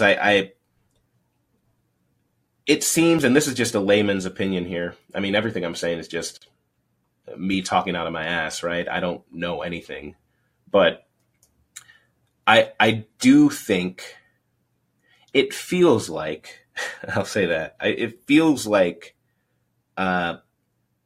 more confrontational protests are kind of going to be necessary. And I don't mean like confrontational protests with, like people who are very pro-Israeli on the streets or anything like that. I mean more confrontational protests with power, denying the ability for capital to flow, denying the ability for weapons to get from point A to point B. Real, like civil unrest that is targeted. I do like a lot of the calls for boycotting. Boycotting is still very useful. Boycotting companies that are still either donating to Israel or in league with them in one way or another. And I could probably find a list of that. Jenny, I know you're saying Trump supported workers by bringing jobs back to the Rust Belt. I mean, you can believe what you want to believe, but I'm going to call it like I sees them. You don't support unions, then how pro-worker are you? See if Trump supports unions. Because bringing jobs, that's like, I mean, a slave owner could say that. I got more land, so I can work more slaves, and they could live somewhere, and they could have all kinds of, I give them the bad parts of the pig to eat. They love it. And they can be warm and safe in the winter, as long as they pick my fields of cotton, and I keep all the money. So I've gotten you a job. I'm keeping you off the streets, slave, teaching you social skills, like how to get your ass whooped. It's fucked up, but I mean, yeah, I don't buy it. I don't buy it. Show me him empowering workers, and then we'll talk. But I don't see it. Brady, welcome back to the Fred Hampton Inn Suites. How you doing, man? How's the proxy party? What's going on? The community garden's absolutely banging. Cool. I'm working with a guy named Jeff Horn on making a new version of Call-In that is transparent, democratic, has all these cool democratic bells and whistles included. and like the ability to vote on things like while we're having a conversation like that. So it's like, it's really good for organizing, holding meetings, that kind of thing. A lot of organizers like RBN, for example, like there's really no reason for Sabby Sabs to come here anymore. Like she's not getting paid to be here. There's only 80 people in every single one of her rooms, but you can clearly see that this is a good space for her to speak freely, organize, all that kind of stuff, away from the rules of YouTube. And so I think it really does have a good functionality, really important purpose in just to highlight the importance of digital activism. A lot of people like to scoff and like poo-poo on keyboard warriors or whatever. But the keyboard warriors have gotten the attention of Starbucks this week. Starbucks is in a death spiral right now because of the boycotts. And those kind of things happen because of digital work. And a lot of online opinions have been swayed because of the comment section. Just leaving a comment in the comment section is powerful, especially if we were to get together and really kind of hone our message and hone our talking points and stuff as a group, and actively did this kind of, like if we actively protested online with the same kind of organization that we do in public, I think that would be orders of magnitude more effective than banging pots in the street saying free Palestine. Nobody cares. They don't care. When we go in the street and we yell, we have the signs, nobody cares. Like if I'm a rich guy, I'm just going to be real. Like, if I'm a rich dude and I'm just totally self-centered and, somebody comes out and banging pots, holding signs, waving and yelling, I don't care. I drive past them. If they're gluing their hands to the street and I have to wait in traffic, I just think they're even more assholes and I hate them even more. And it doesn't really do anything for me. But if I see my favorite influencers getting dunked on in the comment section, it becomes publicly embarrassing for me to support them. And I think is truly both. I'll say this too, and I'm okay, great. I was going to ask if you can mute because there's a little feedback when I speak, but let me start with this. I actually, to some extent, agree that keyboard warring or being a keyboard warrior is not useless. Before I would think it's the worst form of activism. I still think, it's a lesser form in a lot of ways, but when you have keyboard warriors who are, kind of like, I guess like Jonathan Cadman comes to mind, or other people who are probably doing it really well right now with Israel, like Max Blumenthal and trying to think of other people, although I wouldn't really qualify him as a keyboard warrior, but the fact that like you have people who, what they're doing is all day, there is propaganda being put out that is, lies about what the Palestinians are doing or lies about how Israel is conducting itself or yada, yada, yada. And they're continually trying to, they're continually debunking all of that. They are constantly debunking. They're showing truth. They're doing those things. That has a real effect. And I think it has a real effect on, swaying public opinion, or it could have a real effect on swaying public opinion. But at the same time, I also think in-person demonstrations of numbers are very effective in showing that people will actually get off their ass to do something. And also, if you do them right, they can be very uncomfortable for people. Maybe you wouldn't care about people actually getting in your way from in person, but there are a lot of people who actually do care about that. Yeah. There are people who, if you make it very uncomfortable for them to basically live their daily lives, they will be affected and they will bend and they will break. And that is, we don't need to convince everybody. We don't need to convince the biggest hard ass. And we don't even need to really convince people, a lot of people. We just need to make their lives very difficult, and some of them will break, some of them will bend, others will be convinced, and I think that's important. And it also shows solidarity, like people who are in Palestine. I wonder, look, I probably doesn't mean too much in some ways, but I wonder what they think when they see, if they have access to internet and someone shows them a video of marches in Los Angeles and then Chicago and then, fucking Atlanta and Brussels and, Frankfurt and Paris and all these places around the world waving their flags. I think that there is something to know, or there is something to be gained in understanding that they're not alone, and that their people at least are paying at least in some attention to them, that there are real people out there who are opposing this. I think it can give people strength. It can give them the will to carry on. But I don't know. It's tough to say, and I don't think it's. Yeah, I was going to mention that some of I think the most effective in-person activism and protesting has been one-on-one. Like when Aaron Mate met that guy on a train and put a camera in his face and asked him, "Hey, man, they're killing kids over there. Why don't you call for a ceasefire?" I think that was hugely important, and that's just one guy with one camera. And then also like the one-on-one conversations that I have with people in private are often way more productive than two groups of people yelling at each other, So I think when it comes to if you want to be effective as a group yelling at people, I think it's better to do it online because the words are permanent. They stay there. They're not just in the air and then gone the next, but a digital word is there forever. And so if you're going to yell and scream, I encourage people to do that too. Don't hesitate to be digitally active. And I'll pass to Joy.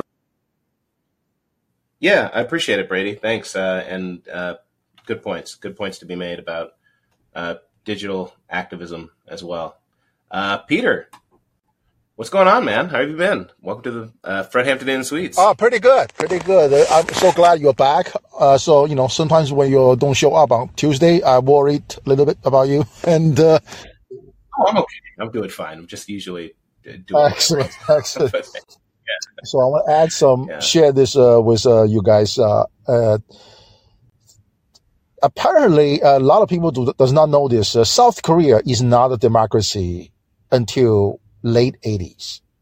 Taiwan is not a democracy until late 80s.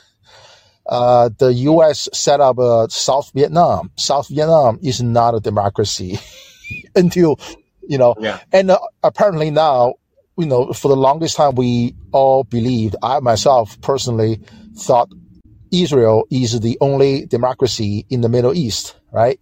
Now we can say, no, it's not. It's a Jewish majoritarian democracy because, it's similar to America being the white majoritarian democracy. So this is one thing I want to mention.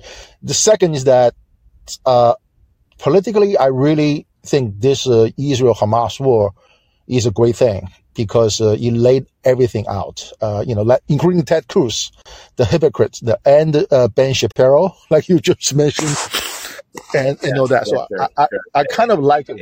It definitely makes them look, it's hard to say I like it because the cost is too high, right? Mm-hmm. Like the human cost is I can't imagine any situation where I would willingly pay this, or where I would ask people to pay that. Mm-hmm. But as far as the effects of showing people to be completely unserious, completely unprincipled, basically monsters who have nothing of worth to say and whose arguments break down immediately from even the slightest amount of push, for showing people to be bitch ass niggas, it's pretty good. Yeah, it's showing. Yeah, I mean, of course, casualty, loss of human lives is a sad thing. But if you Google Tet Offensive, you'll find out the casualty in the Tet Offensive is probably even worse than what you know what I'm saying. But what a political message that the Tet Offensive has been, literally. And next thing I want to mention is that Merrick Garland actually today announced he is pursuing 4 Russian soldiers for war crimes. Talking about the hypocrisy of a Oh year. my And I was God. like, okay, so this is for real. I was laughing my ass off because I'm going to do a room just for that. I was like, okay, Merrick Garland is a Jew. Can we expect Merrick Yeah. Garland to pursue Israeli soldiers or Hamas fighters? Good. Essentially. I think we could. I mean, like, look, I think that's one of the reasons I really like groups like Jewish Voices Yeah. for Peace Mhm. and the Torah Jews, right? I think it's important sometimes, especially when your identity is used so often as a justification to commit something that's a heinous act, like just an absolutely despicable act, or used to justify either discrimination against you or your ability to discriminate against another group. I think it's important to find those people who can cut through that, who see the lie of it and see how their identity is being weaponized to achieve unjust aims, and who speak out and Yeah, say no. absolutely. So, Absolutely. Yep. you know, like one of the things that's been disappointing about Bernie Oh, Sanders is talking about, yeah. he's not fucking Go ahead. Yeah. talking. Like he Mhm. needs, I don't Yeah. understand that. I really don't understand. It's really disappointing, and it's you know, it's destroying a lot of his legacy, at least for me. And actually, one thing I did want to talk about with you, though, because you brought up a really good point with, you know, the Tet Offensive and how, you know, this, as far as like atrocities committed by America and Israel and other sort of regimes, you know, what's happening right now in Gaza, this is not our first rodeo, right? We killed many, many more over the course of the, you know, wars in Iraq and Afghanistan, the Tet Offensive, you know, Ho Chi Minh Trail, you know, the Pol Pot shit and everything that we fucking made happen in Laos and Cambodia. Exactly. You know, they're like massive amounts of death and things that were, you know, if you talk about the Pol Pot and everything, just the pure cruelty of so much of that is, it's hard to, you really can't wrap your head around it. But do you think, because this is what I'm thinking that, do you think that part of the reason that we're responding the way that we are to Palestine and their people and their plight is because of the rise in social media and how much easier, or how easy it is now to have actual images and like day by day, step by step, on the ground reports of how it's really like, you Oh, know, yeah. these abstract Yeah. numbers, and you know, like, because here's the thing, right, Peter? Like, yeah, and this is going to sound like terrible, but I think there's some truth to it. Like, someone can tell me, you know, my dad was murdered, or my mom was murdered, my daughter was murdered, and I can, you know, if I'm hearing you say that, I'm immediately, oh my God, you know, I'm thinking, I'm feeling it, and I'm upset. Of course, it upsets me, but there's an abstract quality to it because I don't, you know, there's a difference between hearing that someone committed suicide and finding them hanging Yeah. somewhere and having to take them down. Mhm. You know, the impact of that is very different. And now that we have that impact more and more, Oh, right? yeah. We're not Absolutely. there, but we're seeing. I saw a child with leg blown off and its bone through its leg, and she's screaming and crying, and she's covered in soot and dust, and she's next to a whole other room of children who are all in the same condition, and they tell us this is self-defense. So I think, I mean, what do you think about just the rise I'll go back to you're right. First of all, it is the social media, it is the internet technology. Like I said, you can be the poorest villager in a remote mountain in Africa, or some Arab on a camel's back in the middle of a desert. As long as you have a cell phone, you will see everything, this atrocity as it happens. This is far from Tet Offensive. During Tet Offensive, the news media have to shoot the film, ship to Hong Kong, and then transmit from Hong Kong back to America. There is I think it's 24-hour delay. And as Walter Cronkite has to flew to Vietnam during Tet Offensive to see it for himself, and then be on the news saying he does not see U.S. ever will win this war. The best thing can ever happen is a stalemate.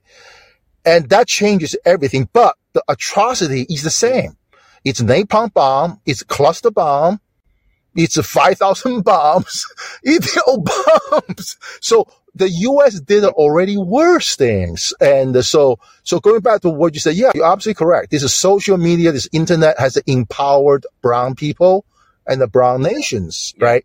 So another thing before I forgot, because, remember, Merrick Garland is pursuing Julian Assange, who disclosed torture in the Iraqi prison, which is a war crime committed by U.S. soldiers. Now, where is Merrick Garland? And so this is called the hypocrisy of American justice and American democracy. So I'm just glad this whole thing, this whole ethno-political violence show true color of every single virtual signalers. Right? It's absolutely showing that the America's booty stank. Like it's showing that the booty stank. It's nasty, and I think this is another thing that I kind of jumping off your point is, Cronkite, the seeing is believing kind of aspect of things, right? And how brown people are really benefiting a lot from social media. Well, even though a lot of police shootings of unarmed people have over time maybe been going down or staying stagnant, the real rage for these incidents started to come out when black people got cell phones, when people got phones and started to film the actual interaction. Because the interaction itself, when you just hear the story, it's easy to dismiss. It's easy to say, or maybe, he must have been doing something wrong, because it's so fucking far-fetched at times to explain to someone that, like, no, this police officer just decided to, after I was being accused of spending a counterfeit $20 bill, to kneel on my neck until I died for that was it. And everyone was telling me, he was surrounded by people telling him, you're killing him, he's dying. And then he just stays there anyway. It's that kind of shit. Like, seeing that is actually much more impactful. And I don't think it's a coincidence. And I know you can't think it's a coincidence either.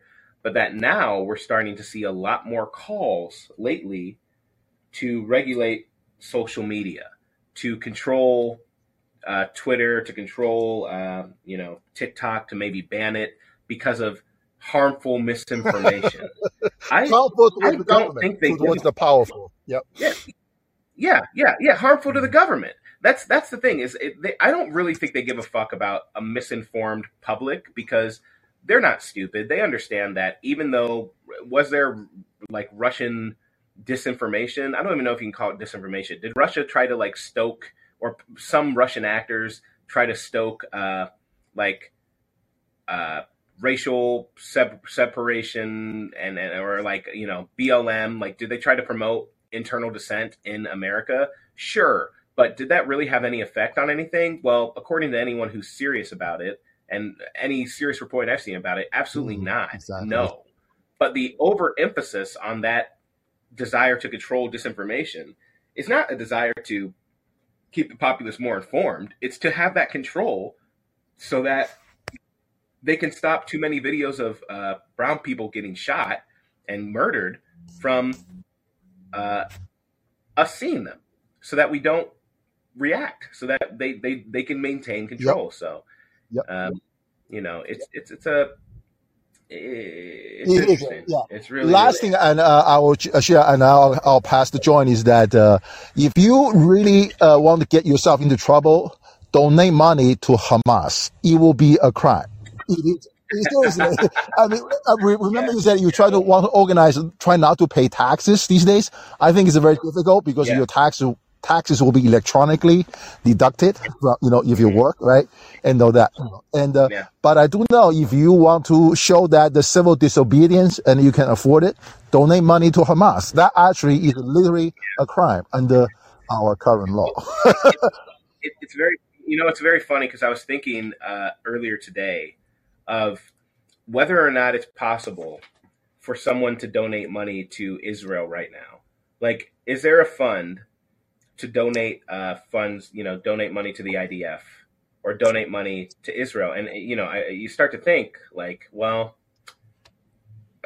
shouldn't that be a crime? Like, why shouldn't donating to any sort of active army should be an issue, right? But our money is going to the Israeli Defense Force, whether we want it to or not.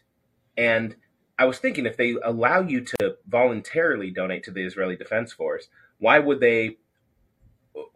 It's a little weird, or it's hypocritical, or it kind of shows you where their alliances and their allegiance lies, that they will not let you donate to Hamas. Now, they'll say one's a terrorist organization, the other's not. I know what I'm seeing, right? I know what I'm seeing out of Israel right now. I know how I've seen the kids being killed. Okay. I'm watching it. I don't support that shit. And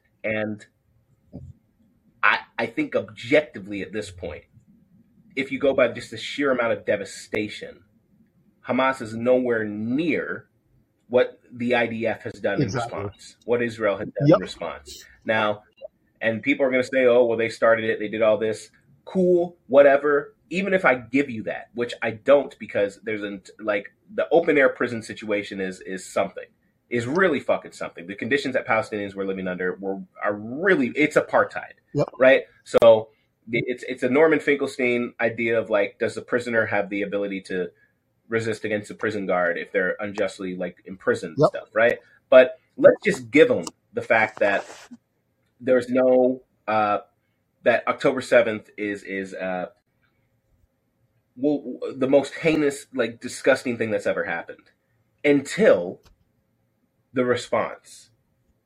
Because the response is, there's no way to argue that it's proportionate, that it's really being targeted towards accomplishing the stated goal of destroying Hamas, that it is, there's no way to argue that it's not cruel. If October 7th was cruel, then this response is, just by the sheer scale and comparatively to what happened on October 7th, is far more cruel, far more disgusting.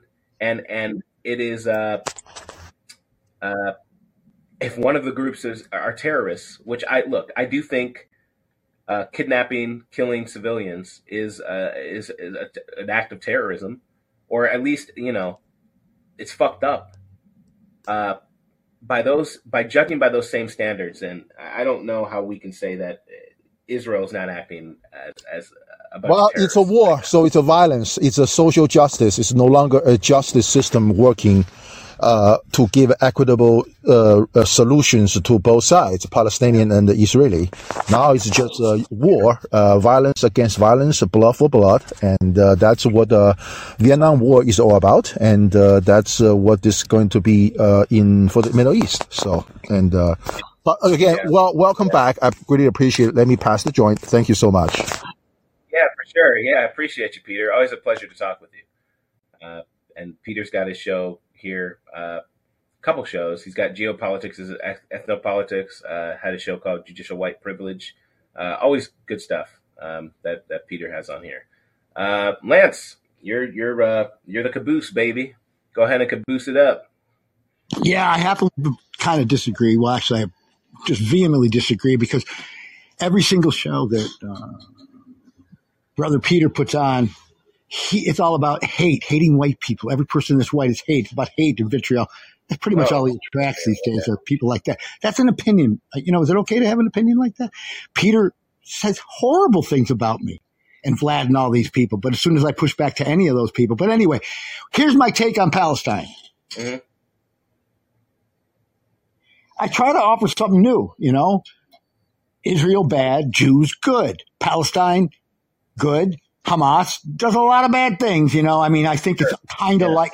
I think it's kind of like if the Indians decided after being genocidally treated for a while, and all of a sudden they just out of nowhere rise up and start scalping and slaughtering people. Well, they're terrorists. They're the bad guy. So let's ignore everything from January 6th, 5th, 4th, and 3rd. Or as someone else said, well, let's look at the rhetoric of Israel and then look at what happened on October 8th, 9th, 10th, November right now in terms of the disproportionality. But here's my take, right? I mean, I say that and people will agree or disagree, but it's not exactly a new thought. I try to offer something new. So here's my new thought. Do you think that according to Jimmy Dore's source, and I like Jimmy Dore a lot, but I disagree with him a lot. I think he's white as fuck, frankly, speaking about white people. He's a little bit too white for my taste, but he's a good guy. He gets it, he does. And I don't have to say, I disagree about something pretty important, so now I got to hate him. No. And I think he's got pretty good sources when he puts stuff up, knowing that even though he don't give a fuck, he knows he's going to be attacked 6 ways from Sunday. So I think he has his crew when he comes up with specific stuff. He's pretty thorough about that. Although I think he's got some really horrible takes about Nick Brown and a lot of other things. Okay. But according to JD, and this bears out with my random just watching what's going on. It's about 90% worldwide, hundreds of thousands of people in London supporting Palestine. The government, of course, doing the opposite. So considering that, according to Jimmy Dore, 90% of the pushback is against Israel and in favor of Palestine. Considering the fact I've been around this planet for 6 decades and I've been paying pretty close attention to politics for about 5 of those decades. I've never seen this kind of pushback against Israel. I've never seen it. This is new. And it's because of young people, I think. But primarily, they're really giving a lot of fuel to the others that might be protest. I don't know what the average age of the people around the world doing this, but I have a feeling it skews younger. Now, do you think, Brother Bide, Brother Joe, that at long last, it may be unavoidable, that this may be, and there's the old saying that it's a mighty foul wind that doesn't blow some good somewhere, Look what happened with the Holocaust. Sadly, it took 9 million. It wasn't 6 million. It was 9 or 12 million if you count the whole total. But we changed our whole way of doing war. We stopped, carpet bombing cities like Dresden and Hiroshima and Nagasaki. Thank you. So we took a few mea culpas while we still had the Nuremberg trial. We revamped everything. Sadly, it took 9 million deaths. So is there kind of a similar reckoning?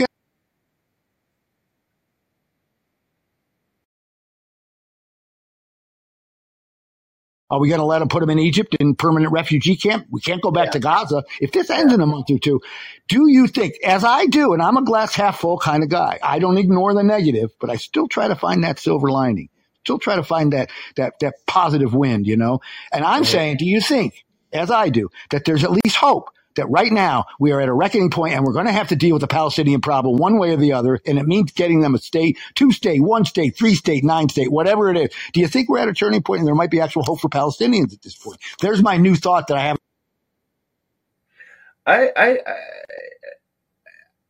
I've heard a version of it. I specifically like your point of the anti-war potential of it, right? There's kind of 2 parts to this, right? Do we think that this is a turning point for Palestine as like their statehood or their the people to either have a 2-state solution, 1-state solution, that they have something that their issue here is actually going to be dealt with? And then there's the actual question, the extra question of do we think that this will have an effect on how wars are fought?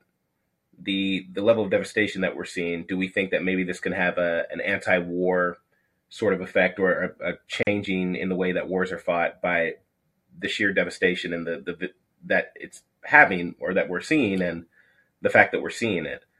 For the Palestine question, it's tough to say. I think yes. I think if there was going to be a time,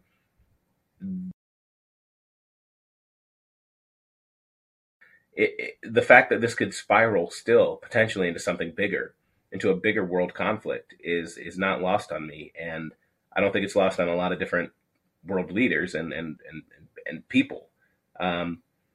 If there's enough pressure from us, the U.S., and from people who are out there protesting and demanding change, I think it could lead to something. Now, I don't know how you get Israel to go with that, unless you have someone who is in charge of the United States who is willing to flex that power and to risk that relationship with them to force them into compliance, which has really not been done, as far as I know, since I guess Reagan was probably the last one to do it, but I'm not always up to date on that history. I know JFK had done it at some point, but that's the only way. You need Israel to. Someone has to have enough leverage or put Israel in a position to where they're forced to accept it.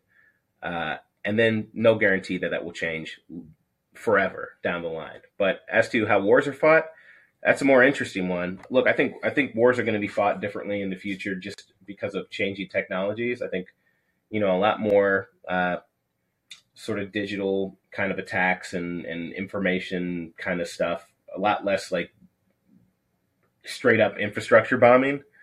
But I do think this is not helping anyone who thinks about, who cares about, or anyone who's seeing this right now, is except the people who are, whose hearts have kind of been poisoned and think that seeing children die is okay. Anyone who is watching this right now cannot feel good about how wars are being conducted. I mean, frankly, it's if you see some of the pictures of just the infrastructure devastation, it's insane. I mean, it looks like a CG of like how the cities in the Matrix looked when the world had ended. It's apocalyptic. I don't know how else to describe it besides apocalyptic. So, it's my take. Cool. Well, thanks for calling, Lance. I appreciate it. I'm going to end the episode. Were you? Lance, right? That's the person you permablock for a year. That's the asshole. That's how scary I am, You're not around all these groups. Every single person, Derek, Amanda, Peter, Brady, and then Joshua alongside them allowing it, they all ban and block me. So when I speak my piece about my personal beefs, because I have no other opportunity, this is who I am in all these other rooms. They're afraid of my intellect, my wit, and the fact that I could talk equally to the PMC grad student lounge lizard like an intelligent person, and I can go in the gutter. I'm not proud of it. I wish I was a Zen Buddhist master, but when they go in the gutter, I can go in the gutter twice as hard. They fear me. It ain't because of my time.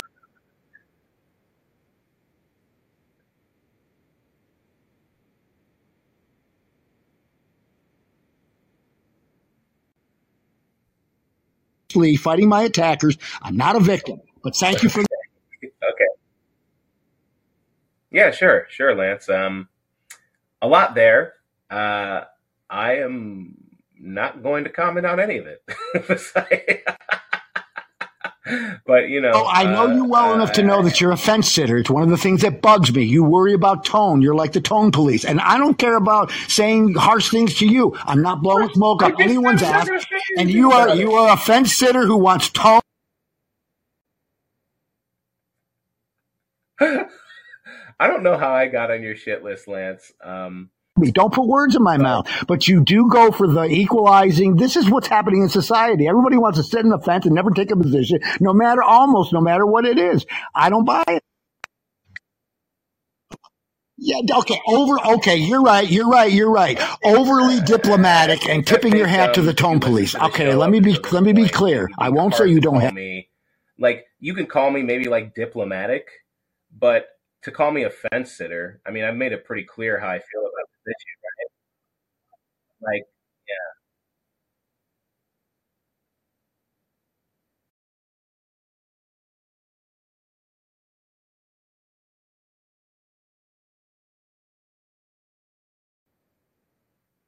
yeah.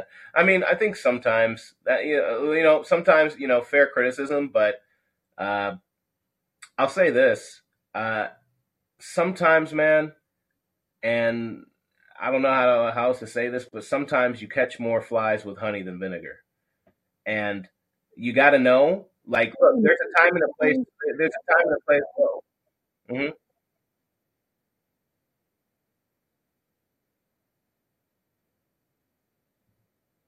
Yeah, but I put, like I don't assume. I guess it's Different. They all love you and they're all in your room and they like you. But if you knew that 20 people were disingenuously banning you, you'd fight back a lot harder like I do. I'm sick of hearing people say, but nobody does this to me. Yeah, because I'm overly diplomatic and I want both sides and I never push back on personal problems. Blah, blah, blah.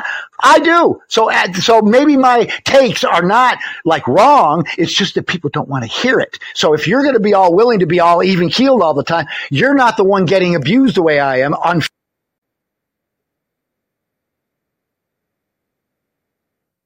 I mean, I will try. I don't know. You want to give me your shoes? I don't know how the fuck to do it. Like, I don't know how to do it. And honestly, like, okay, so I won't fence sit on this. I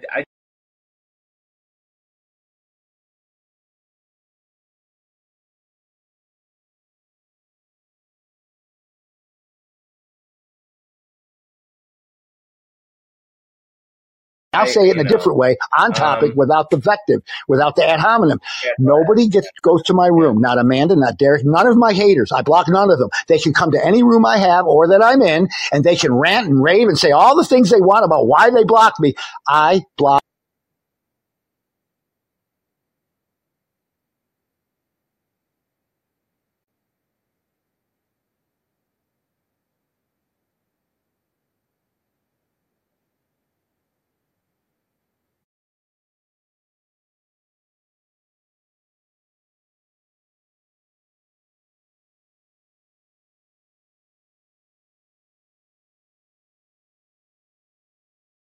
Joe, if you have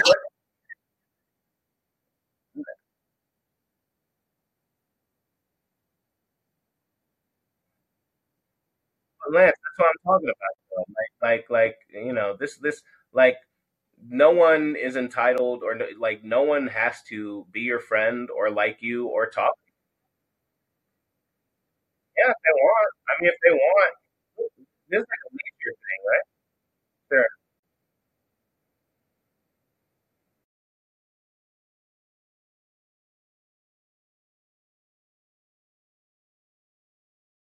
I'm Well, then wonderful yeah, that you're I think affluent enough or that's like a whatever way of that like you could that's go like in freedom of 80% of rooms and be in the rooms right? 18 hours. More power. But she goes in 80. Uh-huh.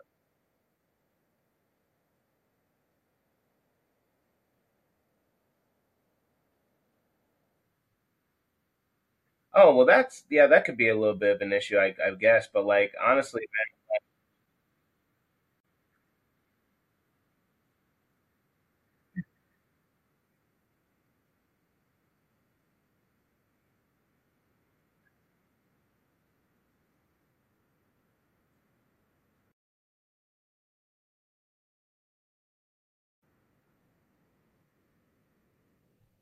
yeah. Well, okay. I don't know how to stop that. I don't have any control over that. I mean, but it's hard because like I don't think anyone has to talk to you. You know what I mean? Like, and like this is supposed to be about Israel. Yeah, but like, what? I guess, yeah. But Lance, what is? How about this? What the fuck does that?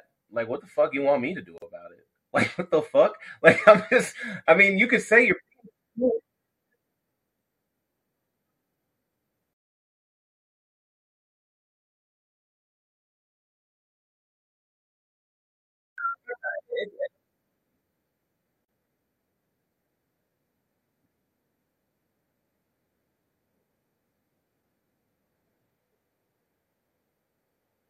I'm not. I'm a fan. Listen, man. Like, I think the idea.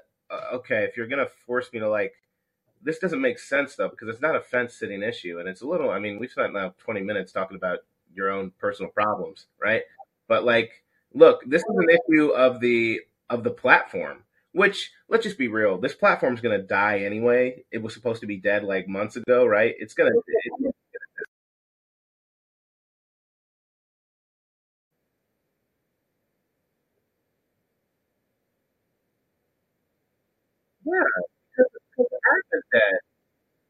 Yeah,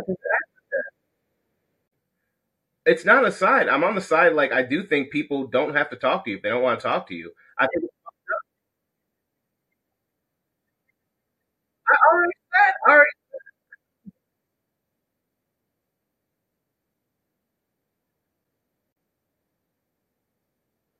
no, that doesn't make sense because look, it's a function of the app. If the function of the app is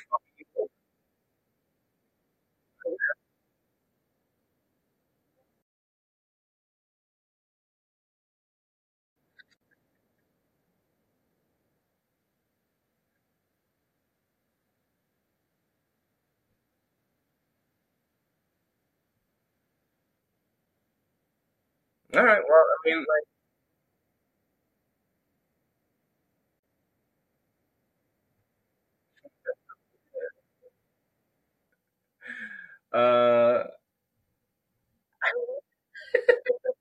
so I know. No, I don't care about like pissing people off if they're being a fucking dick. Like, I don't give a shit about. I think of the two of this, if you want me to just be like who's wrong here, I think you're more wrong than them. Yeah, motherfucker. If someone don't want to talk to you, if someone don't want to talk to you, then they don't have to fucking talk to you. And the fact that like one of the like, let me go.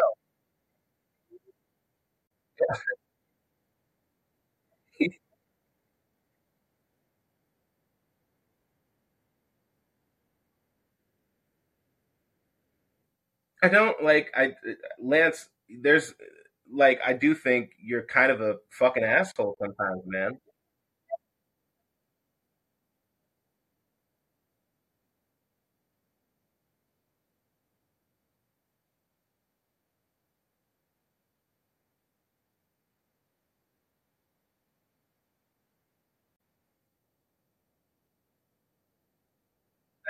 I'm not going to just talk about something that you don't control about it.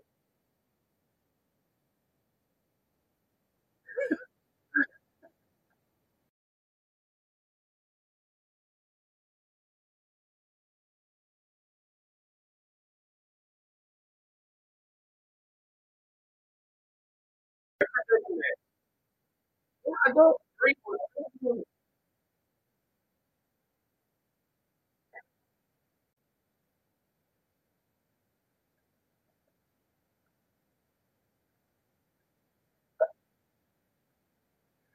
I mean, I'm literally not like as far as like the shadow banning you described. I think that's bad for the app. I think it's bad. You're right. That's not what I said. That's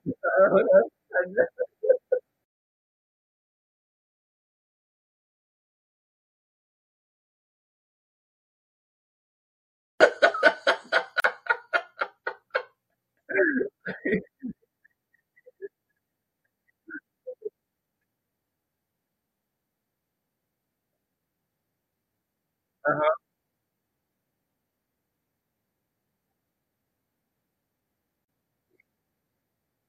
Yeah,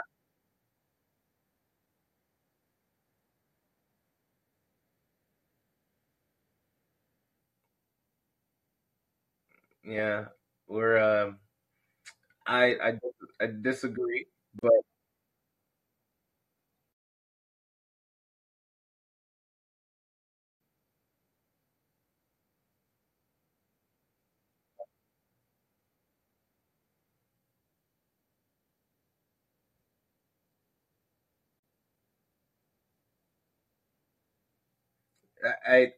I don't like that it's happening. But again, I do think people have the right to block.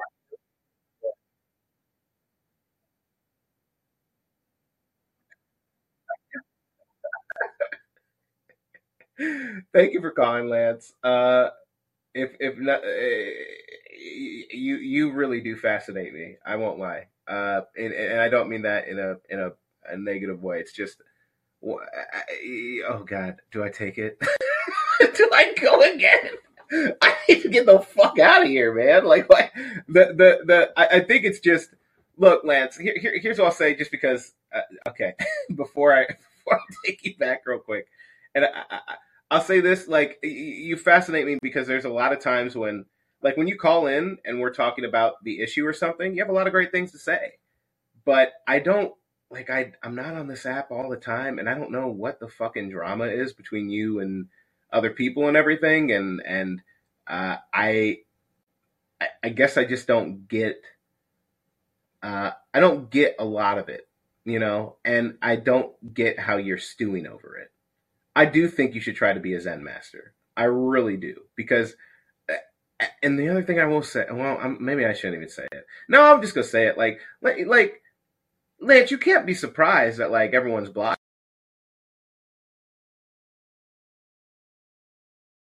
attacking them, and being a dick. Like I can't believe this is supposed to be about Israel and Palestine. Okay, let me bring you back up. I had to get a little bit in because yeah, you know how you can get, Lance. Once you start going off, you're feeling it, so you're hot, so you just keep going. So come back up. Okay, so you called back in when I said you fascinate me. Yeah. Hmm.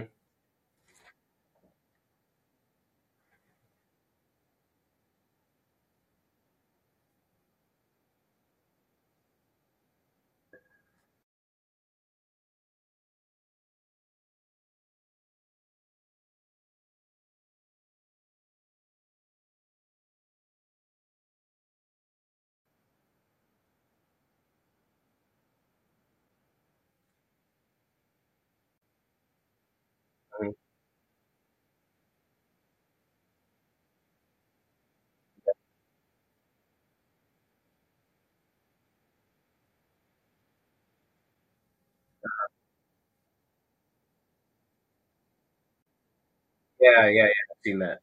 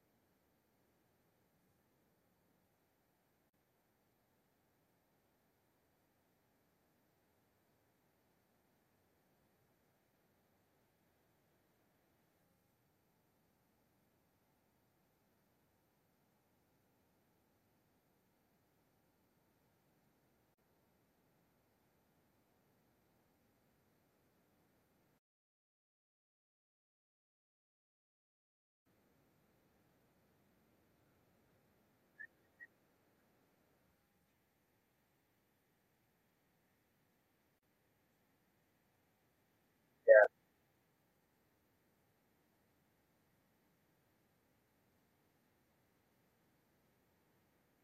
sure.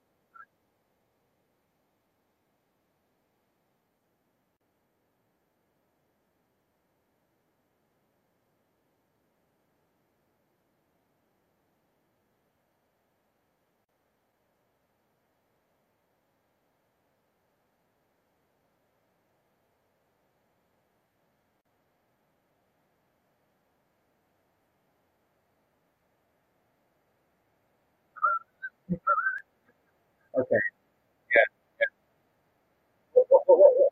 Yeah. Yeah. Yeah.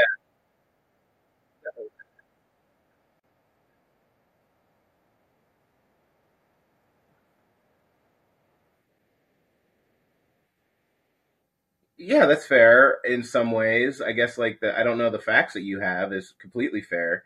I feel like I'm in a. By the way, I have chat receipts about Heidi. I have chat receipts about Amanda. I have chat receipts about Peter. No, I'm serious. I have receipts. I have proof of everything I just said. I have absolute proof of everything. Yeah, but right. That's why I didn't say I'm going to show you. That's why I didn't say, Joe. I didn't say I'm going to show you the receipts. I didn't say I'm going to link the receipts. I'm just telling you. I can back every goddamn thing I set up that. Right.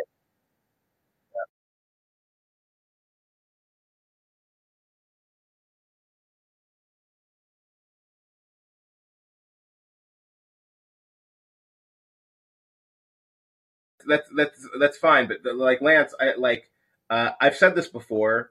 Like here two things, right? As far as like the shadow banning, I don't think like here's the thing. I think people should be allowed to ban you, but I don't like the fact that it effectively one person banning you can effectively kick you out of a whole bunch of different rooms. So basically, if enough people are banning you, or even if a couple of people ban you, you're banned from the app. Right. Well, you're banned from the app effectively if that happens. But that's not their problem. If they don't fucking like you, they just fucking. But that's what I'm saying. But the whole app is blocking you because individual people are blocking you, right? Like that's the reason you're being blocked. No. You know why I know that? Because Joshua learned it, Vlad learned it, Brady learned it too. He cucked out. They say if someone is a moderator and they make me a speaker, that no, you can't let Lance in. You can't. And they either have to back me and be banned, just like I'm banned from the entire herd, or they have to say, okay, sorry, Lance, they literally say that. I'd like you, Lance, but they won't let me. That's what they do. And it's unanimous. You know something, buddy? I want to relate this to, just please, can we get away from Lance? Can we get away from Lance? And I can.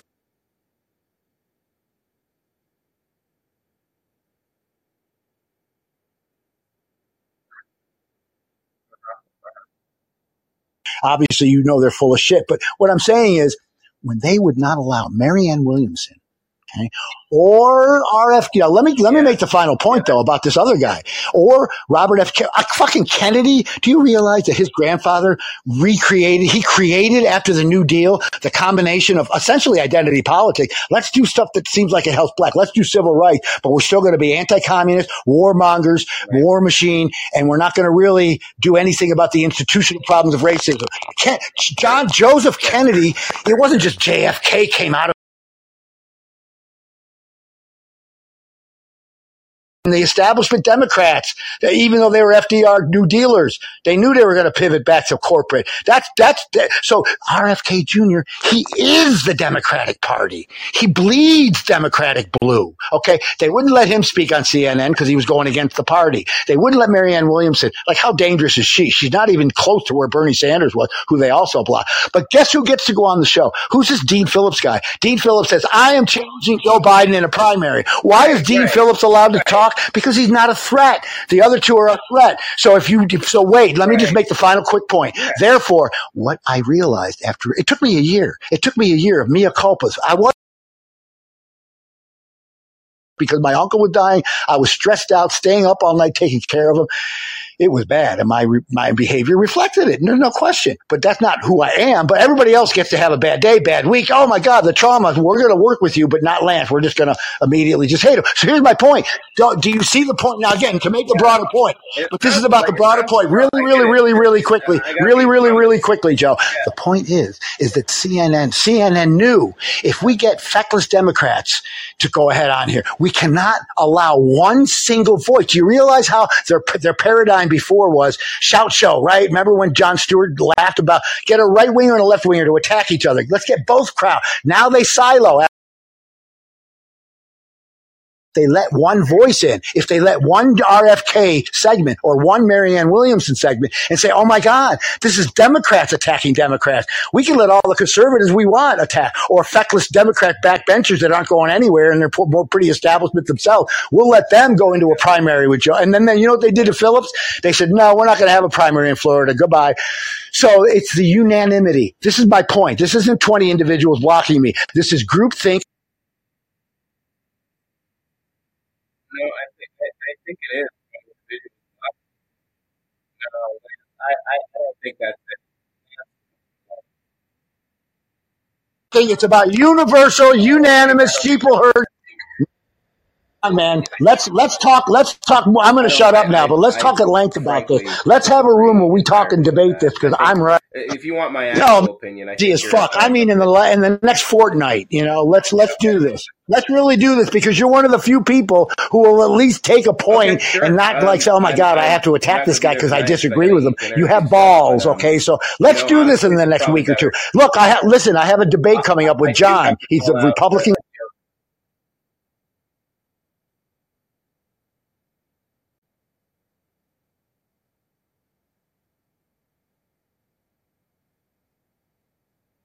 I'm going to hang up, and I appreciate, the.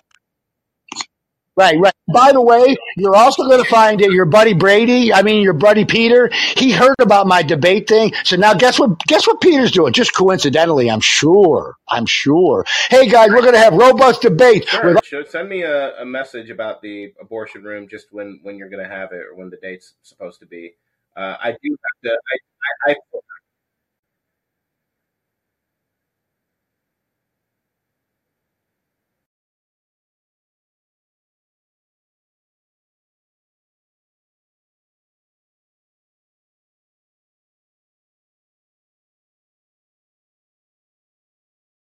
I demand, with as much of you as you've been speaking, and I demand that you listen to the joke that Derek told. Though I demand that you listen, and it is okay. It goes like this: do the people in Gaza know about what is being done to Lance? Now you have to. If I have any faith in you left, buddy, you have to find that funny. That is funny. Please admit it. Admit it. Admit it.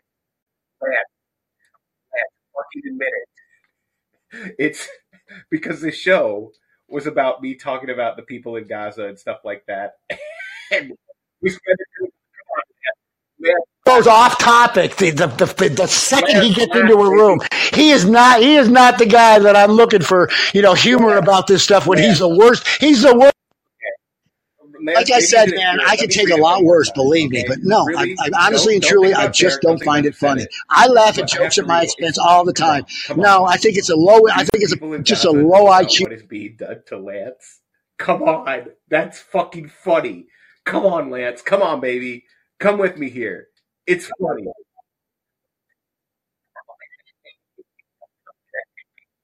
Okay.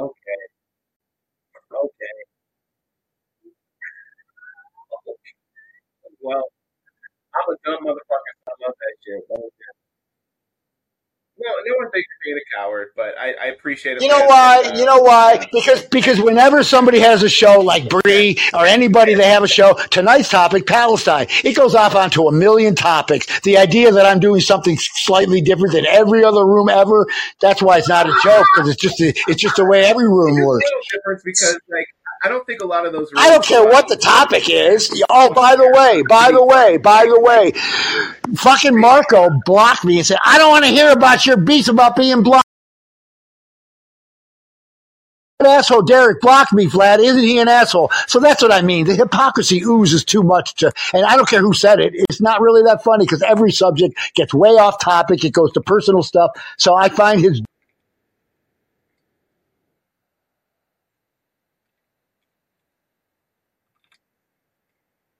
Okay, well, I think it's funny, but thank you, Lance. I'm gonna take this last caller. Boy, have we gotten off topic, but it is what it is, baby. And then I gotta go. This is supposed to be a short episode. I'm actually.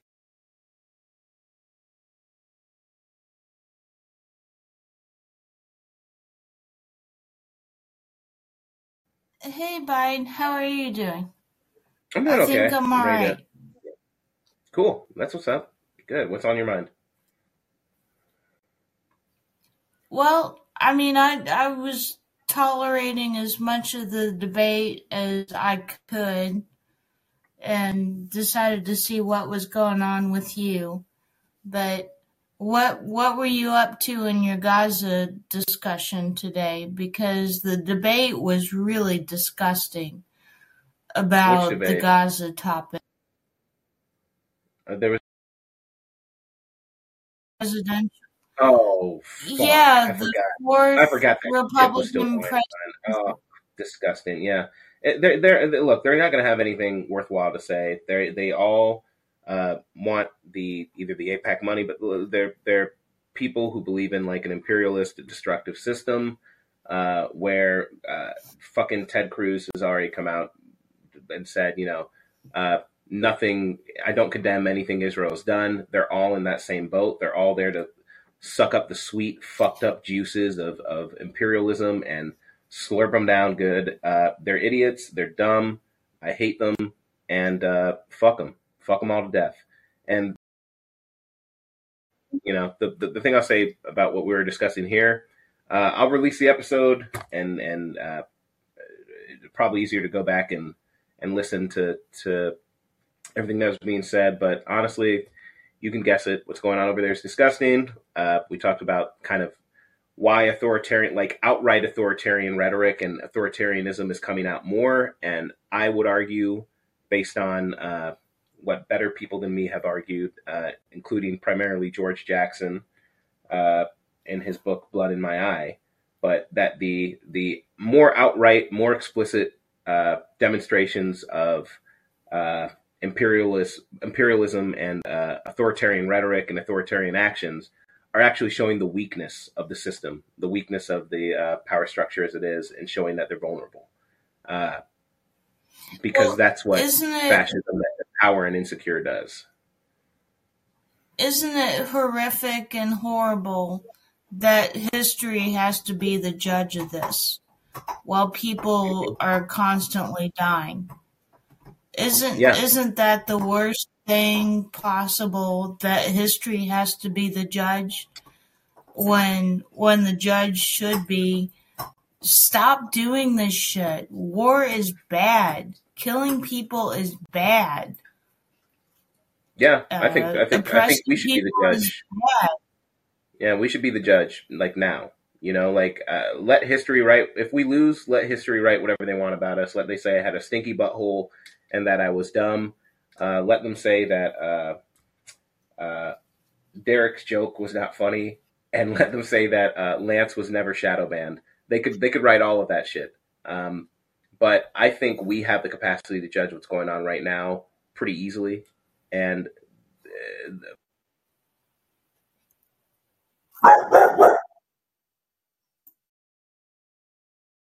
anyone in the world who still has heart left in them would think that it's okay that these children are being fucking murdered. Straight up. Also, Brady, I gotta be honest, you cannot dunk on Derek. As far as the jokes. So, in my opinion, but it is what it is. But that's kind of what we talked about, Maria.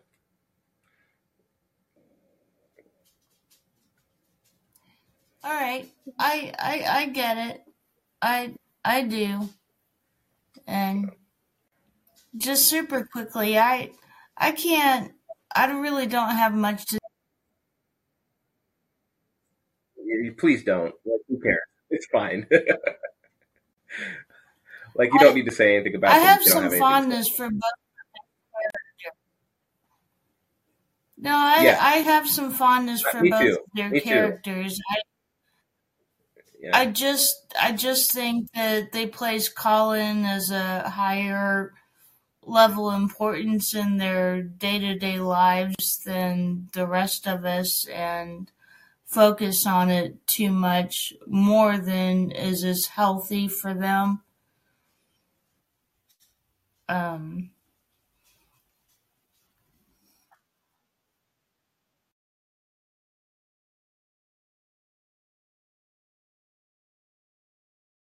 not going to try to qualify that. I think, yeah. Let me just say yes. And I will... some more than others. Sure, 100%. 100%. I think none of this is really that real.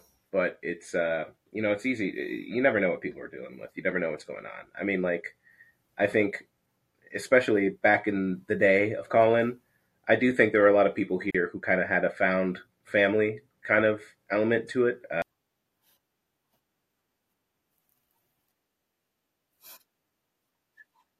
Relationships, but they friendships were being formed. People were kind of getting to know each other, and people who were either driving or doing stuff or whatever all day, they had like people to talk to and people who kind of got them. I mean, I remember some of the earlier days of calling. Man, I mean, I remember the first time I spoke with Derek too, and he thought me and Andrew were like fucking terrorists or something. He thought we were some kind of like leftist lib, like liberal dumb motherfucker. But like as you continue to talk to each other and people just kind of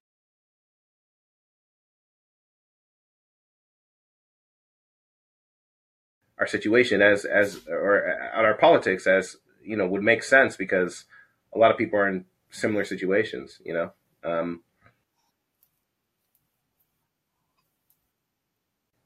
Emphasize kind of class politics, even though, well, at least until recently. That's another thing. I'm no longer working at a law firm. In fact, I'm looking for the next position. But even though I think comparatively, I have been more upper middle class. I mean, if you work for a living, you work for a living, and there's a lot of bullshit that comes with it, and your relationship with power is still very similar. So I think, what am I trying to say? What I guess one of the reasons why I care so much becoming more of how most of my political analysis is filtered through that right now is because I think it's a really useful way to understanding power and understanding your relationship with power. I really think class that politics should be everything. I think it's pretty much everything. Class politics should be 99% of every American citizen's concern. Yeah, I think so. And I think solidarity politics and politics, understanding your relationship to power and what power wants, at least the current power structure, what its aims actually are, I think I just think that doesn't really change. Doesn't really change. And it kind of makes us realize that a lot of the stuff we either talk about amongst ourselves or a lot of the stuff that we thought in solidarity are actually kind of collective thoughts that we all have and share. And I think that's kind of a reflection of the material conditions that we're actually under. So, yeah. I think, I don't know. I think that's it. I think that's pretty good. I had no idea I was going to go for this long tonight. This was supposed to be an hour episode too. But be back this week, and I'll be back next week to hopefully talk about something if I feel like I have something worth talking about. And always appreciate you and everyone else. Look, for as long as this lasts, this call-in shit, I'm glad that I've done it, and I'm glad I found you guys. I'm glad you guys found each other too. So whatever ends up happening with this, don't keep the same fucking energy. Don't let this shit die. Even if the app dies. I think every person in this room and everyone that a lot of the people I've interacted with on this app are capable of contributing to something greater and a better future for all of us. So, keep that same energy.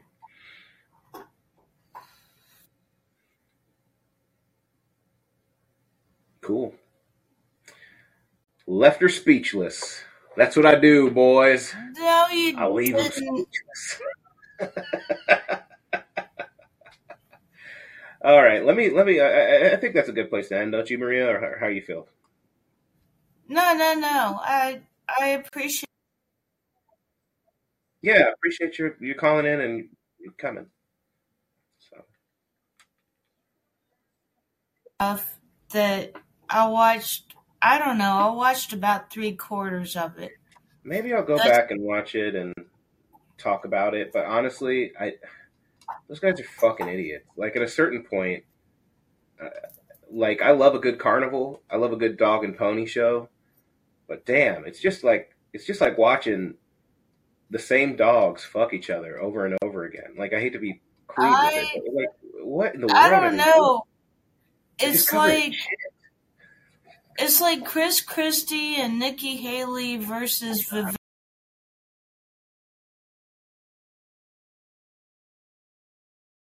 Went after Nikki Haley for her corruption. Chris Christie got mostly ignored, Yeah, of course he did. and Vivek, went on and on about how identity politics are just a It's so distraction stupid. from It's so what's dumb. really going on. There were some valid discussions going on but I don't think that's what people actually heard. I think they only heard what they wanted to hear. Yeah, I mean, and I think kind of says in the chat. There's probably some value to knowing how they're selling their bullshit, but every one of them is selling bullshit. I think maybe it's still useful to talk about it. Maybe I'll do an episode about it because everything I've been talking about now has been Gaza, but really that's the only thing that's been the biggest fucking thing that's been going on in a large way for the past 2 months. But it is. Maybe I'll do an episode or something about it because some people, you got to meet people where they're at, and to some people it's very obvious that it's all bullshit. But you got to remember that not everyone knows how what they're saying is just complete trash. It's how all of them, every single one of them up there, cannot wait to give corporations more and more power over your life and to make the wealthy even more wealthy, to take more wealth from you and give it to Elon Musk and the rest of them. And that's the most important factor here, because you have to understand how what these motherfuckers actually think of you and what their agenda actually is well, who are they willing to empower versus disempower? And they can talk all this shit about identity politics. They can talk all this shit about fucking trans swimmers and all this other dumb shit, which we can talk, like, it's not dumb to everybody. And those issues are material to people who are the most ostracized and vulnerable in society. But they're talking about those things simply to distract you most of the time from the fact that they're both going to fuck you. As soon as they get into office, they're both going to fuck you in the same way, because they serve the same master. Because they're exactly. That's what it is. So and anybody can say anything during a campaign. Yeah, but if you watch any of the debate, just watch the opening questions, because basically the opening questions for each four was like, everybody thinks you're full of shit for this, and this reason. Tell me why that's not true. And that was the opening question for each four of the candidates. It was kind of... Maybe I'll take a look at it. Honestly, I'd rather play Pokemon. So I'm probably going to do that. All right. Well, certainly not tonight, but if you watch any of it, just watch the opening question segment. Yeah, sure. Because the opening questions for each candidate, not to be redundant, were like, this is why everybody thinks you're full of shit and can't win. Right. Yeah. Well, Great, I'll do that. Thank you for calling in, Maria. I appreciate it. I'm gonna go eat dinner and apologize to my girlfriend for.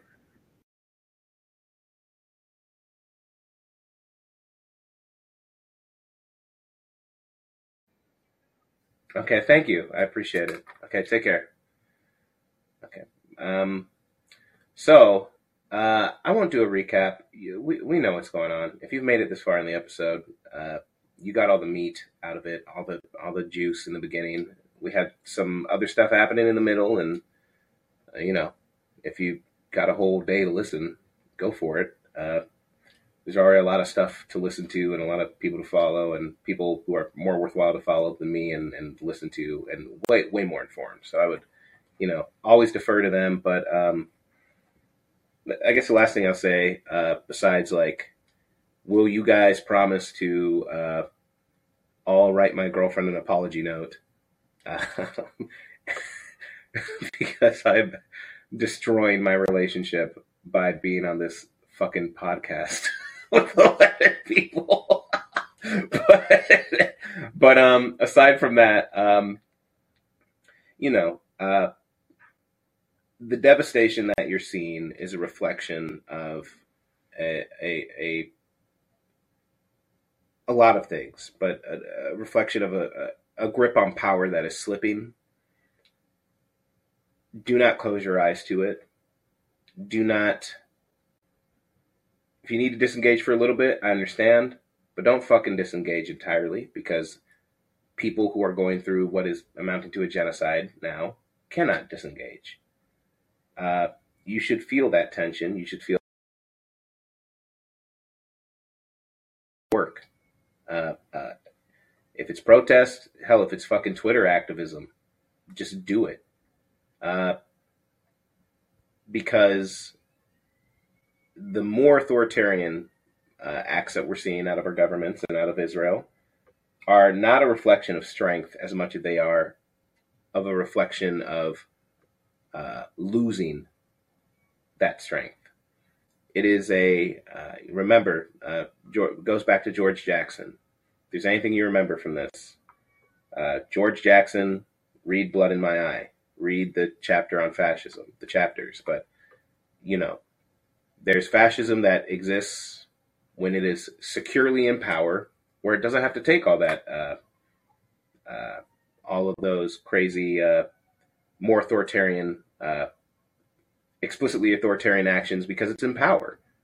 It can allow dissent because it's in power. It's firmly in power. It doesn't care if Noam Chomsky or someone's out here spitting facts, because it's going to do what it's going to do, because they have complete power. Once you start seeing them be like, we have to outlaw social media, we have to outlaw your ability to say, to be anti-Zionist by equating it with anti-Semitism, we have to beat up our own Jewish brothers and sisters in the streets because they call for a ceasefire, as Israel's doing, that is a fascist government that is not securely in power. That is a reflection of them losing their grip on power. It's showing weakness.